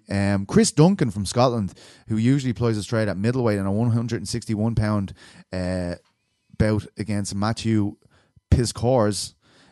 Looking forward to that one as well. And Dylan Logan had a new opponent, Callum Murray. That was that whole Tom Mearns incident we talked about last week. Blaine O'Driscoll looking to bounce back into the win column against Barraza. And Kieran Clark, heavily mooted amateur for a long time, who made his pro debut on one of the last Bellator cards. He's taking on another 1-0 pro in Jamie Falding. Danny Nealon again back in action against Kiriapenko. So a lot of fights. Jesus Christ, that's 20 fights, I believe. Whew. Yeah, it's gonna be a long evening on Saturday, and then we've obviously, you know, UFC Auckland as well. We talk great about segue onto UFC on ESPN plus 26. Jesus, 26 already. Paul Felder v Dan Hooker. You spoke to Paul. I did. Seems Paul and Connor had a bit of an skirmish after that Donald Cerrone fight. Yeah. You can check out that interview on my Twitter and stuff. You see it there, but. Yeah, it was. Connor apparently walked around the cage after the fight and told Felder to fuck himself, effectively. So I think Paul was taken aback a little bit by it after obviously saying to him in the cage that he can have some too. So pleasantries exchange. I think it's a good thing for it's a good thing for Paul that Connor may be a little bit threatened or rattled. So listen, I think Paul understands the game the way it works, but. Definitely a man who spoke to me about. I was on text to him there when he's in Auckland. He got over, I think, on Saturday or Thursday or something, and he's definitely interested in fighting here in Ireland. 100% if he gets a win against Dan Hooker. Lovely. He said he's going to pitch for it. The MMA maths isn't exactly correct, but I mean, I have a feeling people are, because it was only his last fight against Edson Barbosa in Abu Dhabi. I was there for the co-main event. Paul has taken a split decision win over Edson Barbosa, whereas Dan Hooker had a litany of problems against Edson Barbosa. Is that strong enough merit to say Paul Felder is the favourite in this fight? No, I don't think so. I don't. I think it's a very tough fight. I think if you look at that fight that Hooker had against Barbosa, you know, obviously it wasn't a good time for Dan. He got pretty beaten up all throughout the fight. Paul sort of had the template, I think, you know, getting Barbosa's face, don't give him much room, keep the forward pressure. And that could be a realistic problem for Dan Hooker in this fight, because Paul's very good at that, and I think Dan needs a little bit of space to get off with his kickbox, and Paul's the more aggressive Muay Thai, go on the front foot and try and batter the head off you. So it's a great fight, man. I think wouldn't be surprised if we go championship rounds here and get a decision. I think this could be it's running under the radar probably for one of those fight of the year sort of things. You can see it because they're both explosive bloody guys. It's a cracker. Both great strikers. And one thing I will say is I feel like Fowler is big old pair of balls, and I'm going into New Zealand at the moment. Like, I mean, that is a place where MMA is in a similar place to where it was in Dublin when McGregor fought Brandao. Like, you're going right into the Lion's Den. Yeah, absolutely, man. It's a serious fight. And as well with Israel getting, you know, world sports personality. That was amazing. Did you see his speech? Oh, it was incredible. He's fucking unbelievable. We need to put that into context. I don't think there's enough been said about it across the board in terms of MMA.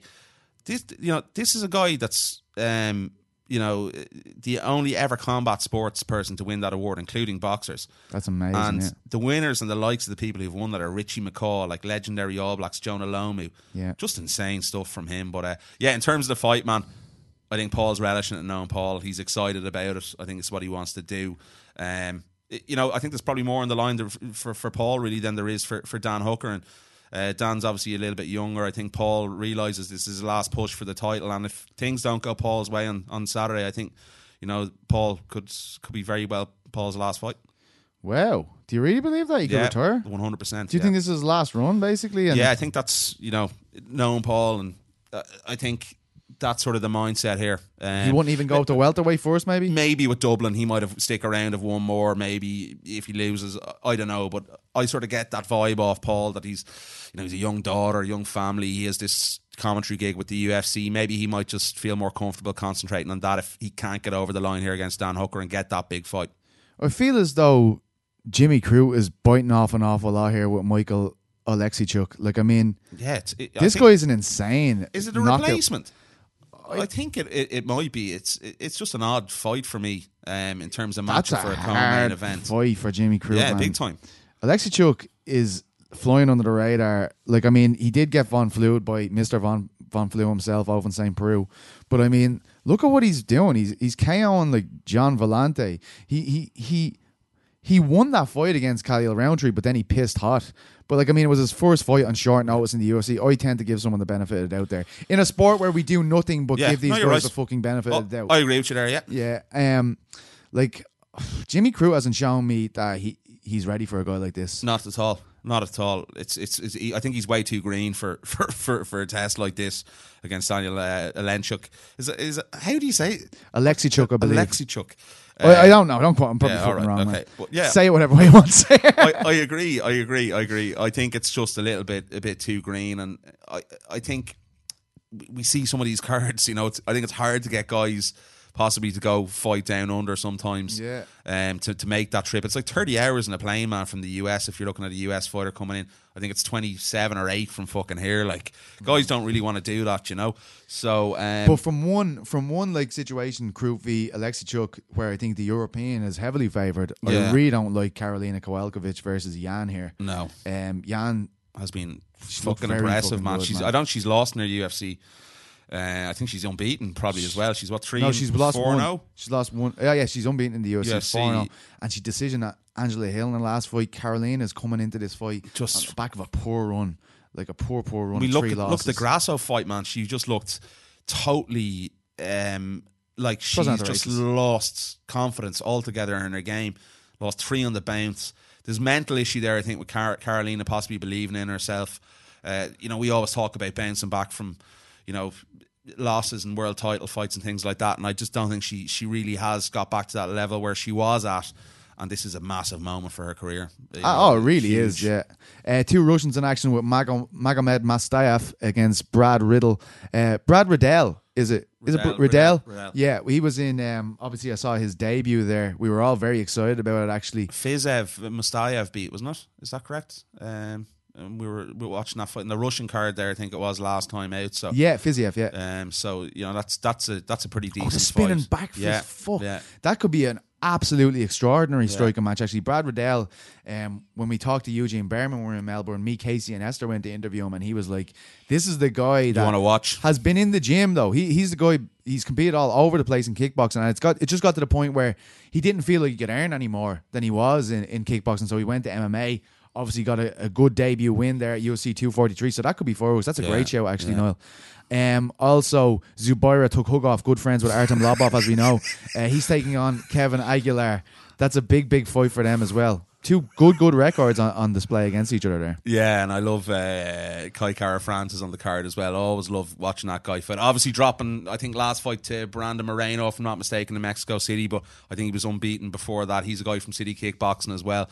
Eugene Berman is doing some fucking good things there, and I enjoyed the interview I listened to this week as well. He was on Submission Radio, lads. I listened to it before you popped up there. Shout out to Submission Radio. Love his boys, Casper and Dennis. Emil Meek is back in action against Jake Matthews. That's a fucking good fight. Jake, baby. The Celtic Kid. Oh, they changed it again, didn't he? He changed. He I always don't know. changes his nickname, that young lad. I know, but Emil's on two losses coming into this. Last one was against Fabianski in Hamburg. This is nearly 2 years ago. Jake, of course. Jake hasn't fought in a while, has he? He fought in Melbourne when I was did he? there, yeah. All right, okay. Remember the hairiest man in the world he fought? Yeah. Rustam. All right, yeah. And I was like, how are you going to deal with that body hair, mate? He's like, getting lads with rash guards with hair all over them to wrestle me all the time. I think Jake is one of those guys where maybe he hasn't lived up to the billing that he had. He was so young coming in, Yeah. I guess. We saw that there was an endless ceiling for him. But, I mean, his he'd be on a 4-fight win streak if it wasn't for that Anthony Rocco Martin fight. And like a lot of people are hot on Martin at the moment. So I like him in this fight against Meek, to be honest. Yeah. No, I do as well. I have to agree. I like Meek, but Just to travel as well. Like, that's a massive thing. I was yeah. literally just about to say it to you. I think, a lot of these guys at home as well, that's a massive advantage, when you don't have to make that fucking trip, because it's a seriously bastard. draining, man. Yeah. It's horrible. I'm still not right for that Melbourne. You've never been right. That's a good You've point. never been right. Also, there is a Risen card on Friday, and not a lot going on there in terms of European action, but Falco Neto, would you believe? Fabian. A man who pissed hot after fighting Fabian Edwards is in a very big fight there at 174 pounds. Strange the way they all go there, isn't it? It's interesting. Marcus Yoshio de Souza, he's taking on. I don't know if we have a lot of other Europeans in actions. I see Vugar Karamov against Kyle Agun, but not really much outside of that. But I always do enjoy a bit of Risen action. Won't be able to get it this week because I'll be all over the Bellator beat. But Makura Asakura is fighting as well.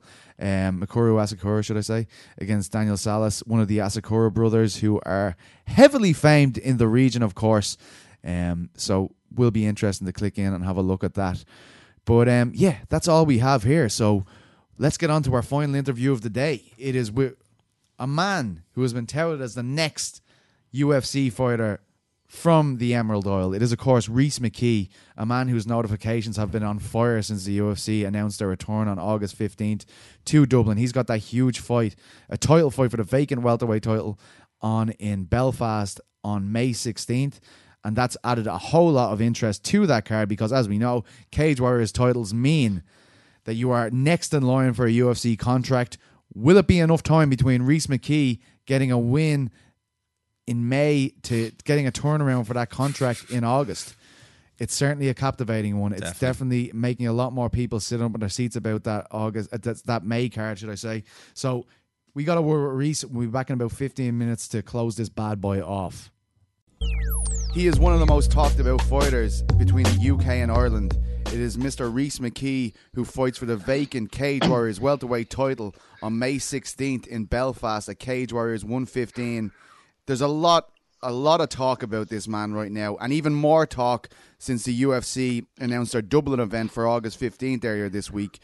But it's been a long time, Rhys. A lot has happened since the last time I was talking to you. How happy are you about this title shot, first of all, in Belfast? Yeah, I'm delighted. As you said, there's a lot happening and a lot going on at this time. So I'm excited about a lot of things right now, but I'm definitely happy to be in a good position and the position that I'm in. When did you find out that you would be getting the crack at that welterweight title? I think, obviously, when Ross had not fought for quite a while, I could often see it popping up in my notifications, people saying, why isn't he fighting Reese? They should do the Reese v. Houston fight. Do you feel as though you're the natural selection there for when that fight was vacated? They were always going to put you in the mix there in the title at 170? Yeah, I kind of believe, I believe they were trying to make the fight probably with Houston. I know I was in a position where I asked for the title fight after I beat Hakim Foss. So I believe they were trying to make that. Obviously then the belt became vacant, so my position still stood, and the title became vacant. So I believe I was always going to be fighting for the title in Belfast anyway. The fact that it's vacant makes no real difference to me. Yeah, and I mean, they haven't got you an opponent yet, but I mean, when I think about Cage Warriors titles, I obviously think about that is what you get before you go to the UFC. There's obviously some great welterweight contenders there, but we've seen Ian Dean kind of drafting UFC veterans for these kind of things in the past. And it kind of, if you get the win over the UFC veteran, that opens you up. You know, it makes it even underlines how ready you are for the UFC. We'll talk about UFC Dublin in a bit, but just in terms of that kind of opponent, is that what you're looking for here?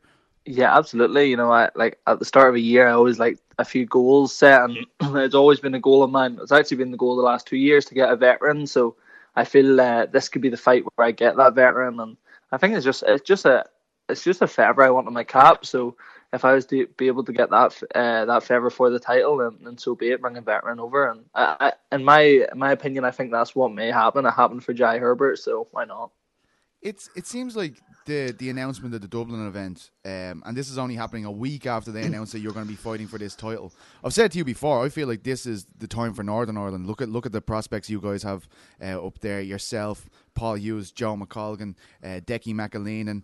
I'm sure I'm forgetting some more people there. I always do this when I start ranting about things like this. But like, I feel as though even now, everybody's kind of saying, Paul Hughes, sorry, he's another guy. Everybody's kind of saying now, like, wow, this could be all of these guys' opportunities to get into UFC. Of course, you are the front runner there, but I was just wondering, do you feel that talk growing in Northern Ireland where you're from? Do you feel like that's added to the build up to this Cage Warriors event in Belfast?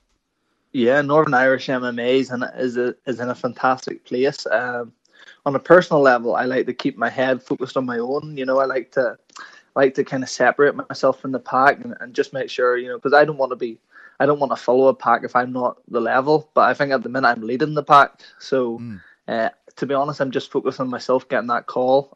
They're all good lads. They're all guys I train with as well. So I've no doubt that they'll also get there. But for me, I want to get myself in the door first, and then I'll worry about the other stuff.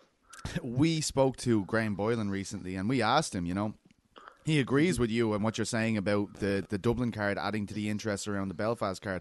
But we specifically asked him, if Rhys McKee has an emphatic victory and he comes away with the title there, where does that put him for this UFC Dublin card?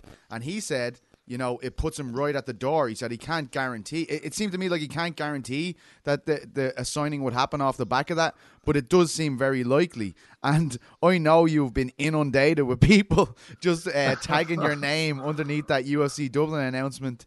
You know, do you feel like that should be enough? Like, it certainly feels as though you're the front runner right now, as you just said. Yeah, my phones blew up more for the UFC Dublin announcement than the Belfast announcement, and that's me being truthful. The phone still hasn't stopped with people tagging me. Truth be told, Dublin's good timing. I feel with a win in Belfast and getting the title the way I planned to get it, I believe if it would have been my signing then, even if the UFC was in America where it is, I don't think the fact that it's in Dublin makes it. I don't think that'll be the reason of me getting signed, so to speak. I think I would always have got signed anyway, so the fact that it is coming to Dublin definitely increases my chances, and it's exciting times. It absolutely is, and 100% I will be at the door after this performance. I mean, this is crazy because we were talking about this just when you signed for Cage Warriors in late 2018. Like, this is what you said you'd do. I'm going to go in there.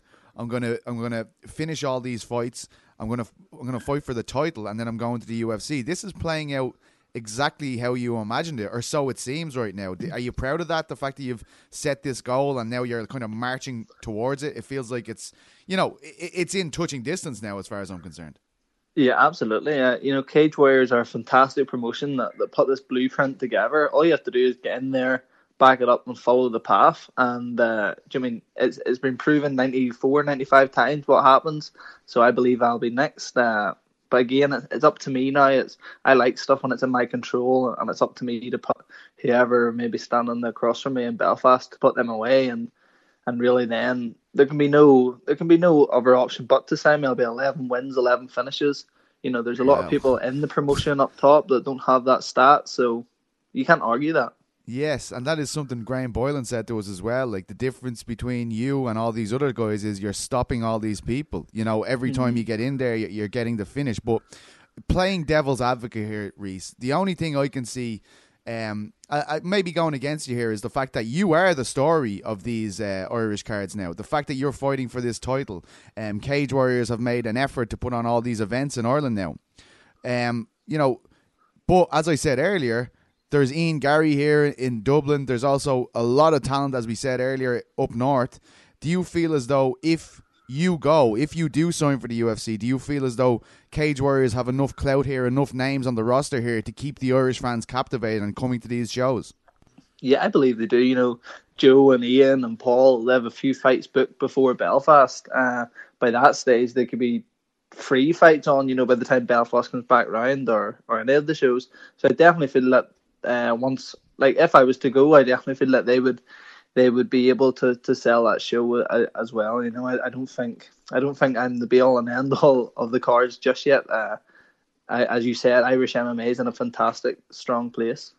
Does it feel as though there's going to be so much pressure on you here? I know you've dealt with extreme pressure throughout your career already. I always talk about that Joy Herbert fight, but I mean, this is like a countdown to May now, where everyone's like, if Reese wins the title, I think he's going to go to the UFC. I mean, that's a new pressure, right? That is a new kind of spotlight, right? You know what's even better though? It's when I was winning these fights, say I was 3-4-0, and then I went 7-2 or whatever the record was. People were kind of talking about it when it's fake. That was more pressure for me. Now that it's real and now that it is in touching distance, it's something I thrive off. I love that we're having this conversation, that it's so close. That means I'm doing something right. So yes, some people may look at it as pressure. I look at it as in my control, and I'm going to do everything on May 16th to make sure that I'm leaving with that belt and with a good statement made to the UFC. So one man's pressure is another man's kind of like a fire, It'll definitely spur me on 100%. I just think it's the Irish fan base, north and south, are just excited to see new Irish faces in the UFC, right? It's been a long time since we've had guys regularly competing there. Of course, we still have Conor McGregor, we still have Joe Duffy there. But really, at one stage, I think we had 9 fighters in the UFC, so it felt like someone was nearly fighting every month. Whereas now we're really starved of that, and I feel like that's going to drive a lot of people to this event on May 16th, right? Absolutely, yeah. I was actually texting Joe Duffy this morning about the card coming to Dublin, and so it'd be a fantastic time, for Irish MMA to really get another burst here and show the people in the world what we have over here. It's amazing. And what about for Rodney, right? You never stop talking about your coach, Rodney Moore. He's one of your heroes. Of course, he's already had fighters in the UFC with Norman Park back in the day, but I think this will mean something to him, even though he's a very cool, composed kind of guy. I think getting you there, having had you under his wing since your teenage years, and then getting to this huge milestone, I think that would mean a lot to him.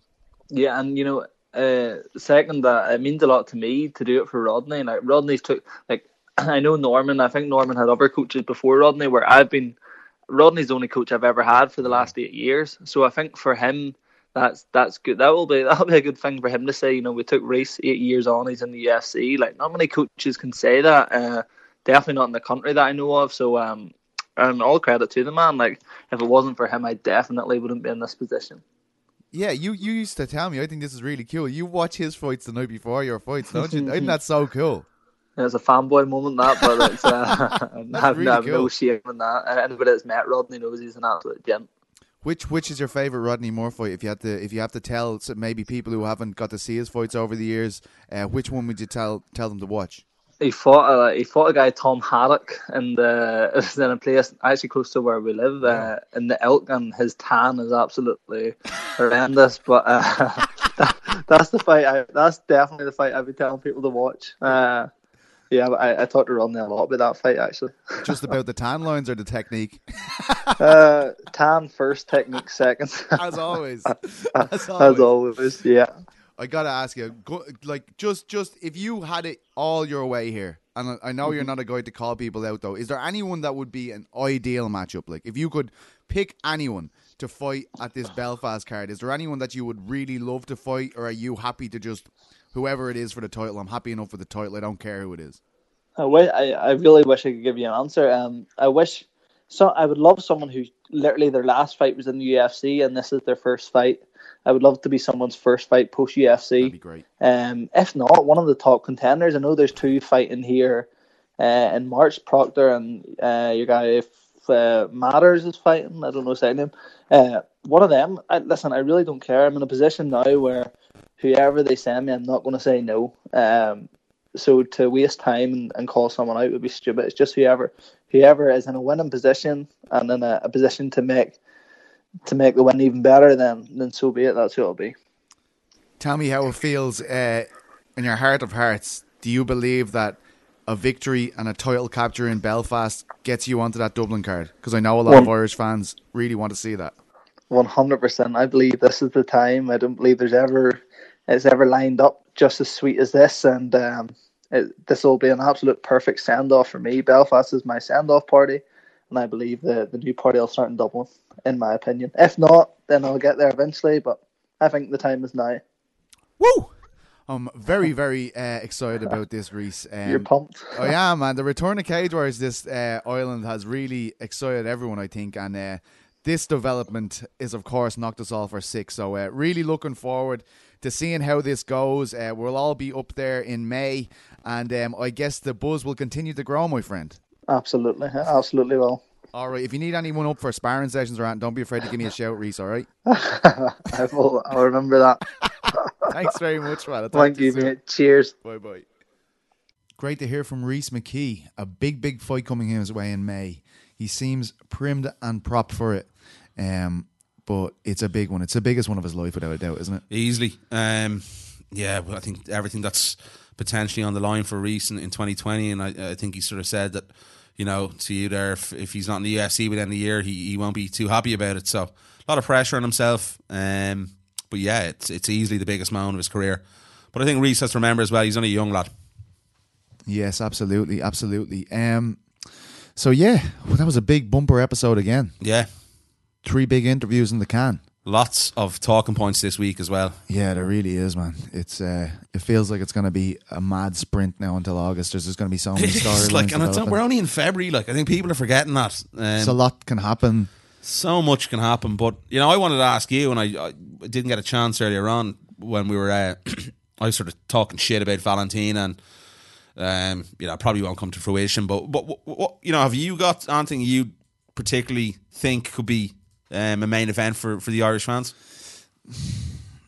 I'm not like, my heart's not like completely confident about it, but I imagine Gunnar Nelson will have to be on this card, right? Like, I mean, yeah, I feel definitely. Like, is he in a situation to main event the card though? Like, let's be honest. Like, I mean, he's coming off 2 losses, Leon Edwards and Gilbert Burns. I mean, can you put him in a main event situation there? No. I saw our good pal Sean Sheehan from Severe MMA talking about the possibility of a Gunnar v Wonderboy, but I just feel like Wonderboy came across Liverpool and was disgusted with the decision that happened. Yeah. I feel like it's going to be a big ask to get him back over here. But even, I think, does Gunnar and Wonderboy make sense for Wonderboy? But maybe if Gunnar got back to winning ways, maybe. But I don't know. Like, I mean, what about Joe Duffy? Where's he at? Yeah, well, that's sort of interesting. I know Joe's sort of, you know, I've been in touch with him. He's interested in getting on the card anyway. I think definitely wants to fight there after what happened in 2016, I believe, or 2015, I believe it was. With Poirier. So yeah, Joe's going to be a fixture. Whether, again, you know, I don't think Joe's going to be in a position to main event the card at this point from what's gone on his last number of fights. But, you know, obviously a fan favourite, a guy people really, really like. No brainer not to have him on the card. I can see him and Gunnar having prominent main card spots, and straight away that's an intriguing card, right? Like, if you have Gunnar Nelson and Joseph Duffy on it, I think that's a huge deal. I don't know if the UFC would do it, but maybe, you know, if Paul wins on Saturday night, maybe Paul and Justin Gaethje or something. Maybe it's too much of a big fight. Here, whoa, hang on a second. If someone's trying to pitch their reasons why they should fight Conor McGregor, that's my whole point, and have Conor sitting cage, so I was about to go on to that that. is a great shout, man. So, like, they're in that position now. I think if Paul, Nate Diaz v Habib. That's what I think it's going to be. Well, I reckon they're going to do McGregor too and Habib. So I think you're wide the mark. But listen, I think that is a fight. Whether they do it, and it does make a lot of sense in terms of, you know, you've Conor sitting cage. So I know Paul's had the beef with Conor, Justin's had the beef with Conor. This stuff that's getting behind Paul Felder now. If he gets a win, he's thereabouts for this big sort of payday fight if he gets a win. But listen, he's to get over Dan Hooker first. It's a long way away. But, you know, Irish Dragon, all that. I know Paul will be here definitely, regardless. But that would be a cracking fight, man. Imagine Gaethje and fucking him thrown down. Yeah, absolutely. It's just very hard to tell from here, isn't it? Like, there's nothing really jumping out from. Unless they went with the women's thing, and it's not really jumping out though. Yeah, it's not. Nothing's. You're dead right. Nothing's jumping out, and I think a number of situations have to sort of play out before we can hands down say what. All right, but let's have a bit of crack here. Yeah. Right. Say we don't know who Reece is going to fight in May. Say he wins, it goes exactly the way he wants it. He knocks it, it out. Who would you like to see Reece McKee fighting in his debut? Jesus fucking Christ. That's a tough one. You know, it'd be interesting to see if they, you know, would they leave Reece at welterweight? Would he be signed as a welterweight? I think he would with the weight cutting. I've sat him at one before. But he's going to be like a welterweight champion. Yeah, like, it'd be kind of stupid. Jeez, man, I don't know. There's so many names in that division. Obviously, it would be someone, you know, probably outside the top 15, and nothing really springs to mind at the moment. Have you anything? Yes, only one person. And of course, a lot has to happen before this could go down. Nicholas Dalby. I wasn't going to go there. But from the same neck of the woods, before Reece fought Hacken Foss, Emil Meek showed up in his comments saying something about like he was going to die or something in the fight. I remember that. Yeah, that's a good shout, man. I mean, Emil is on 2 losses at the moment. He's fighting this weekend against Jake Matthews.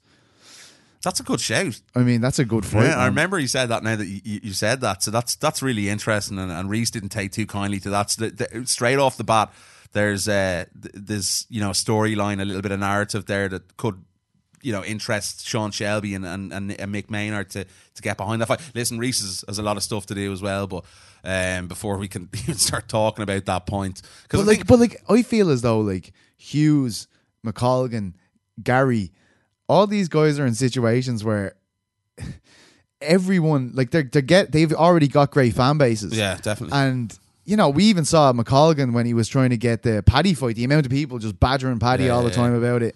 And he starts tagging on a couple of wins here. He gets himself to 8-2 maybe before the UFC come. There's going to be big calls, as you said earlier, to get him on. Yeah.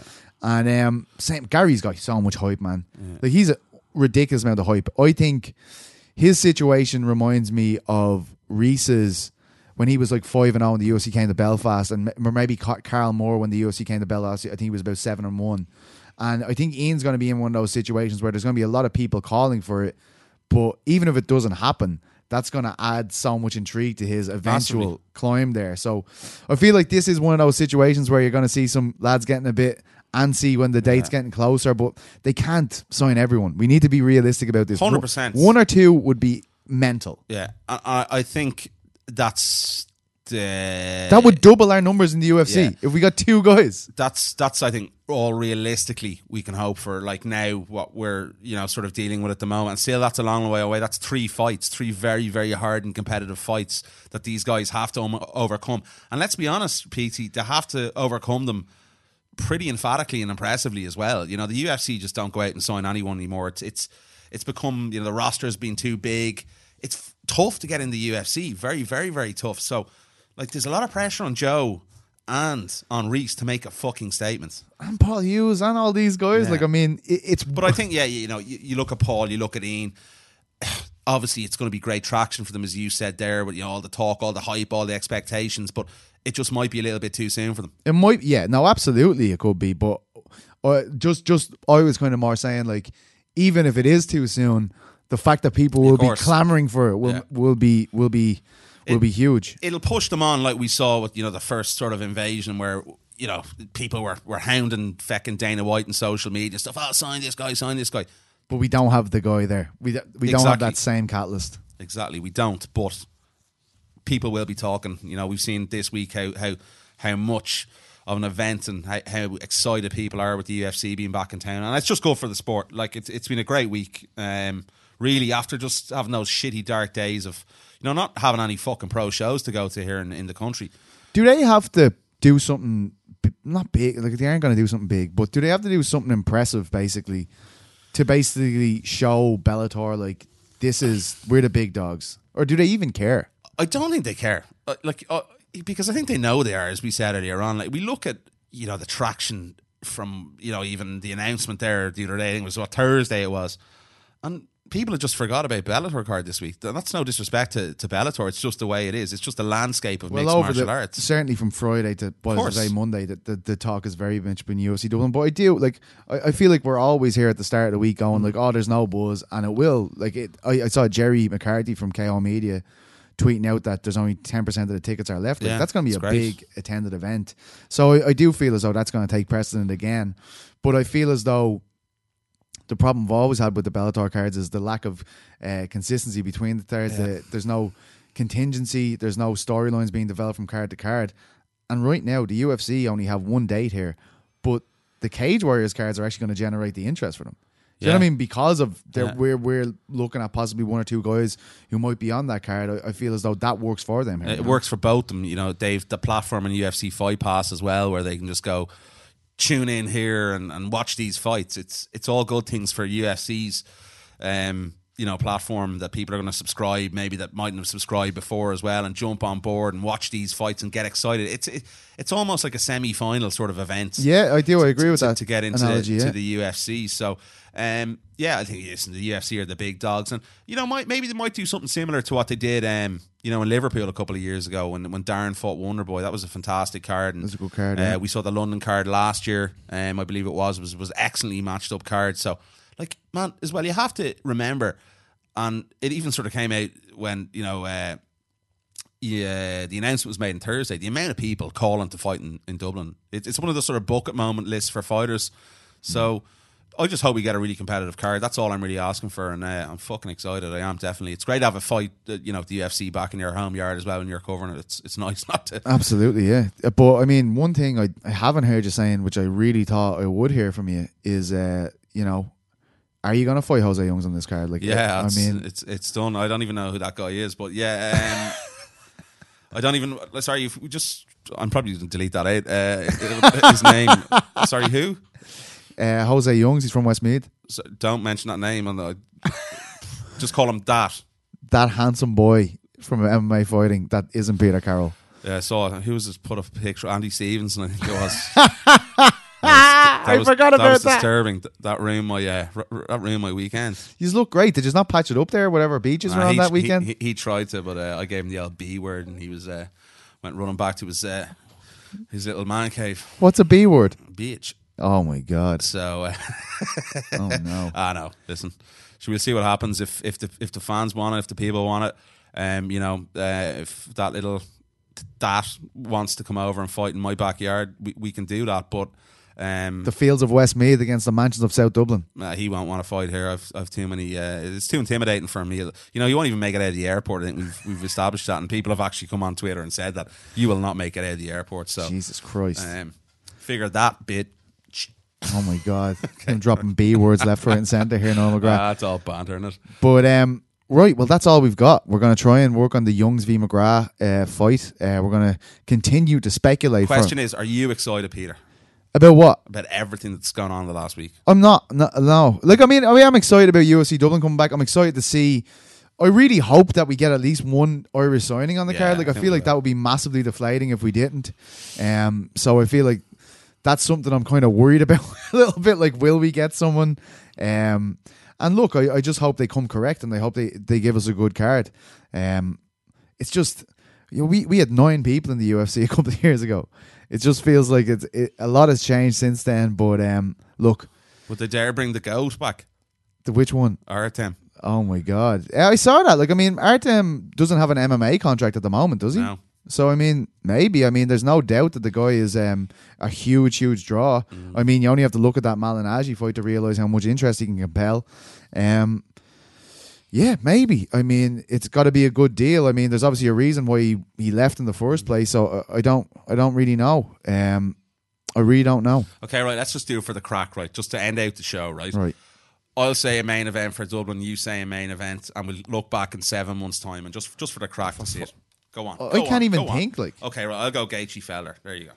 That's wild. That is wild. I know, but fuck it. Like, if we're going wild, I'll go Valentina v Jojo Calderwood. Oh, there we have it. But I don't think Valentina's going to sit out until fucking August. Like, no, but she might fight someone else. And she won't. Jojo's the fight to make. Yeah.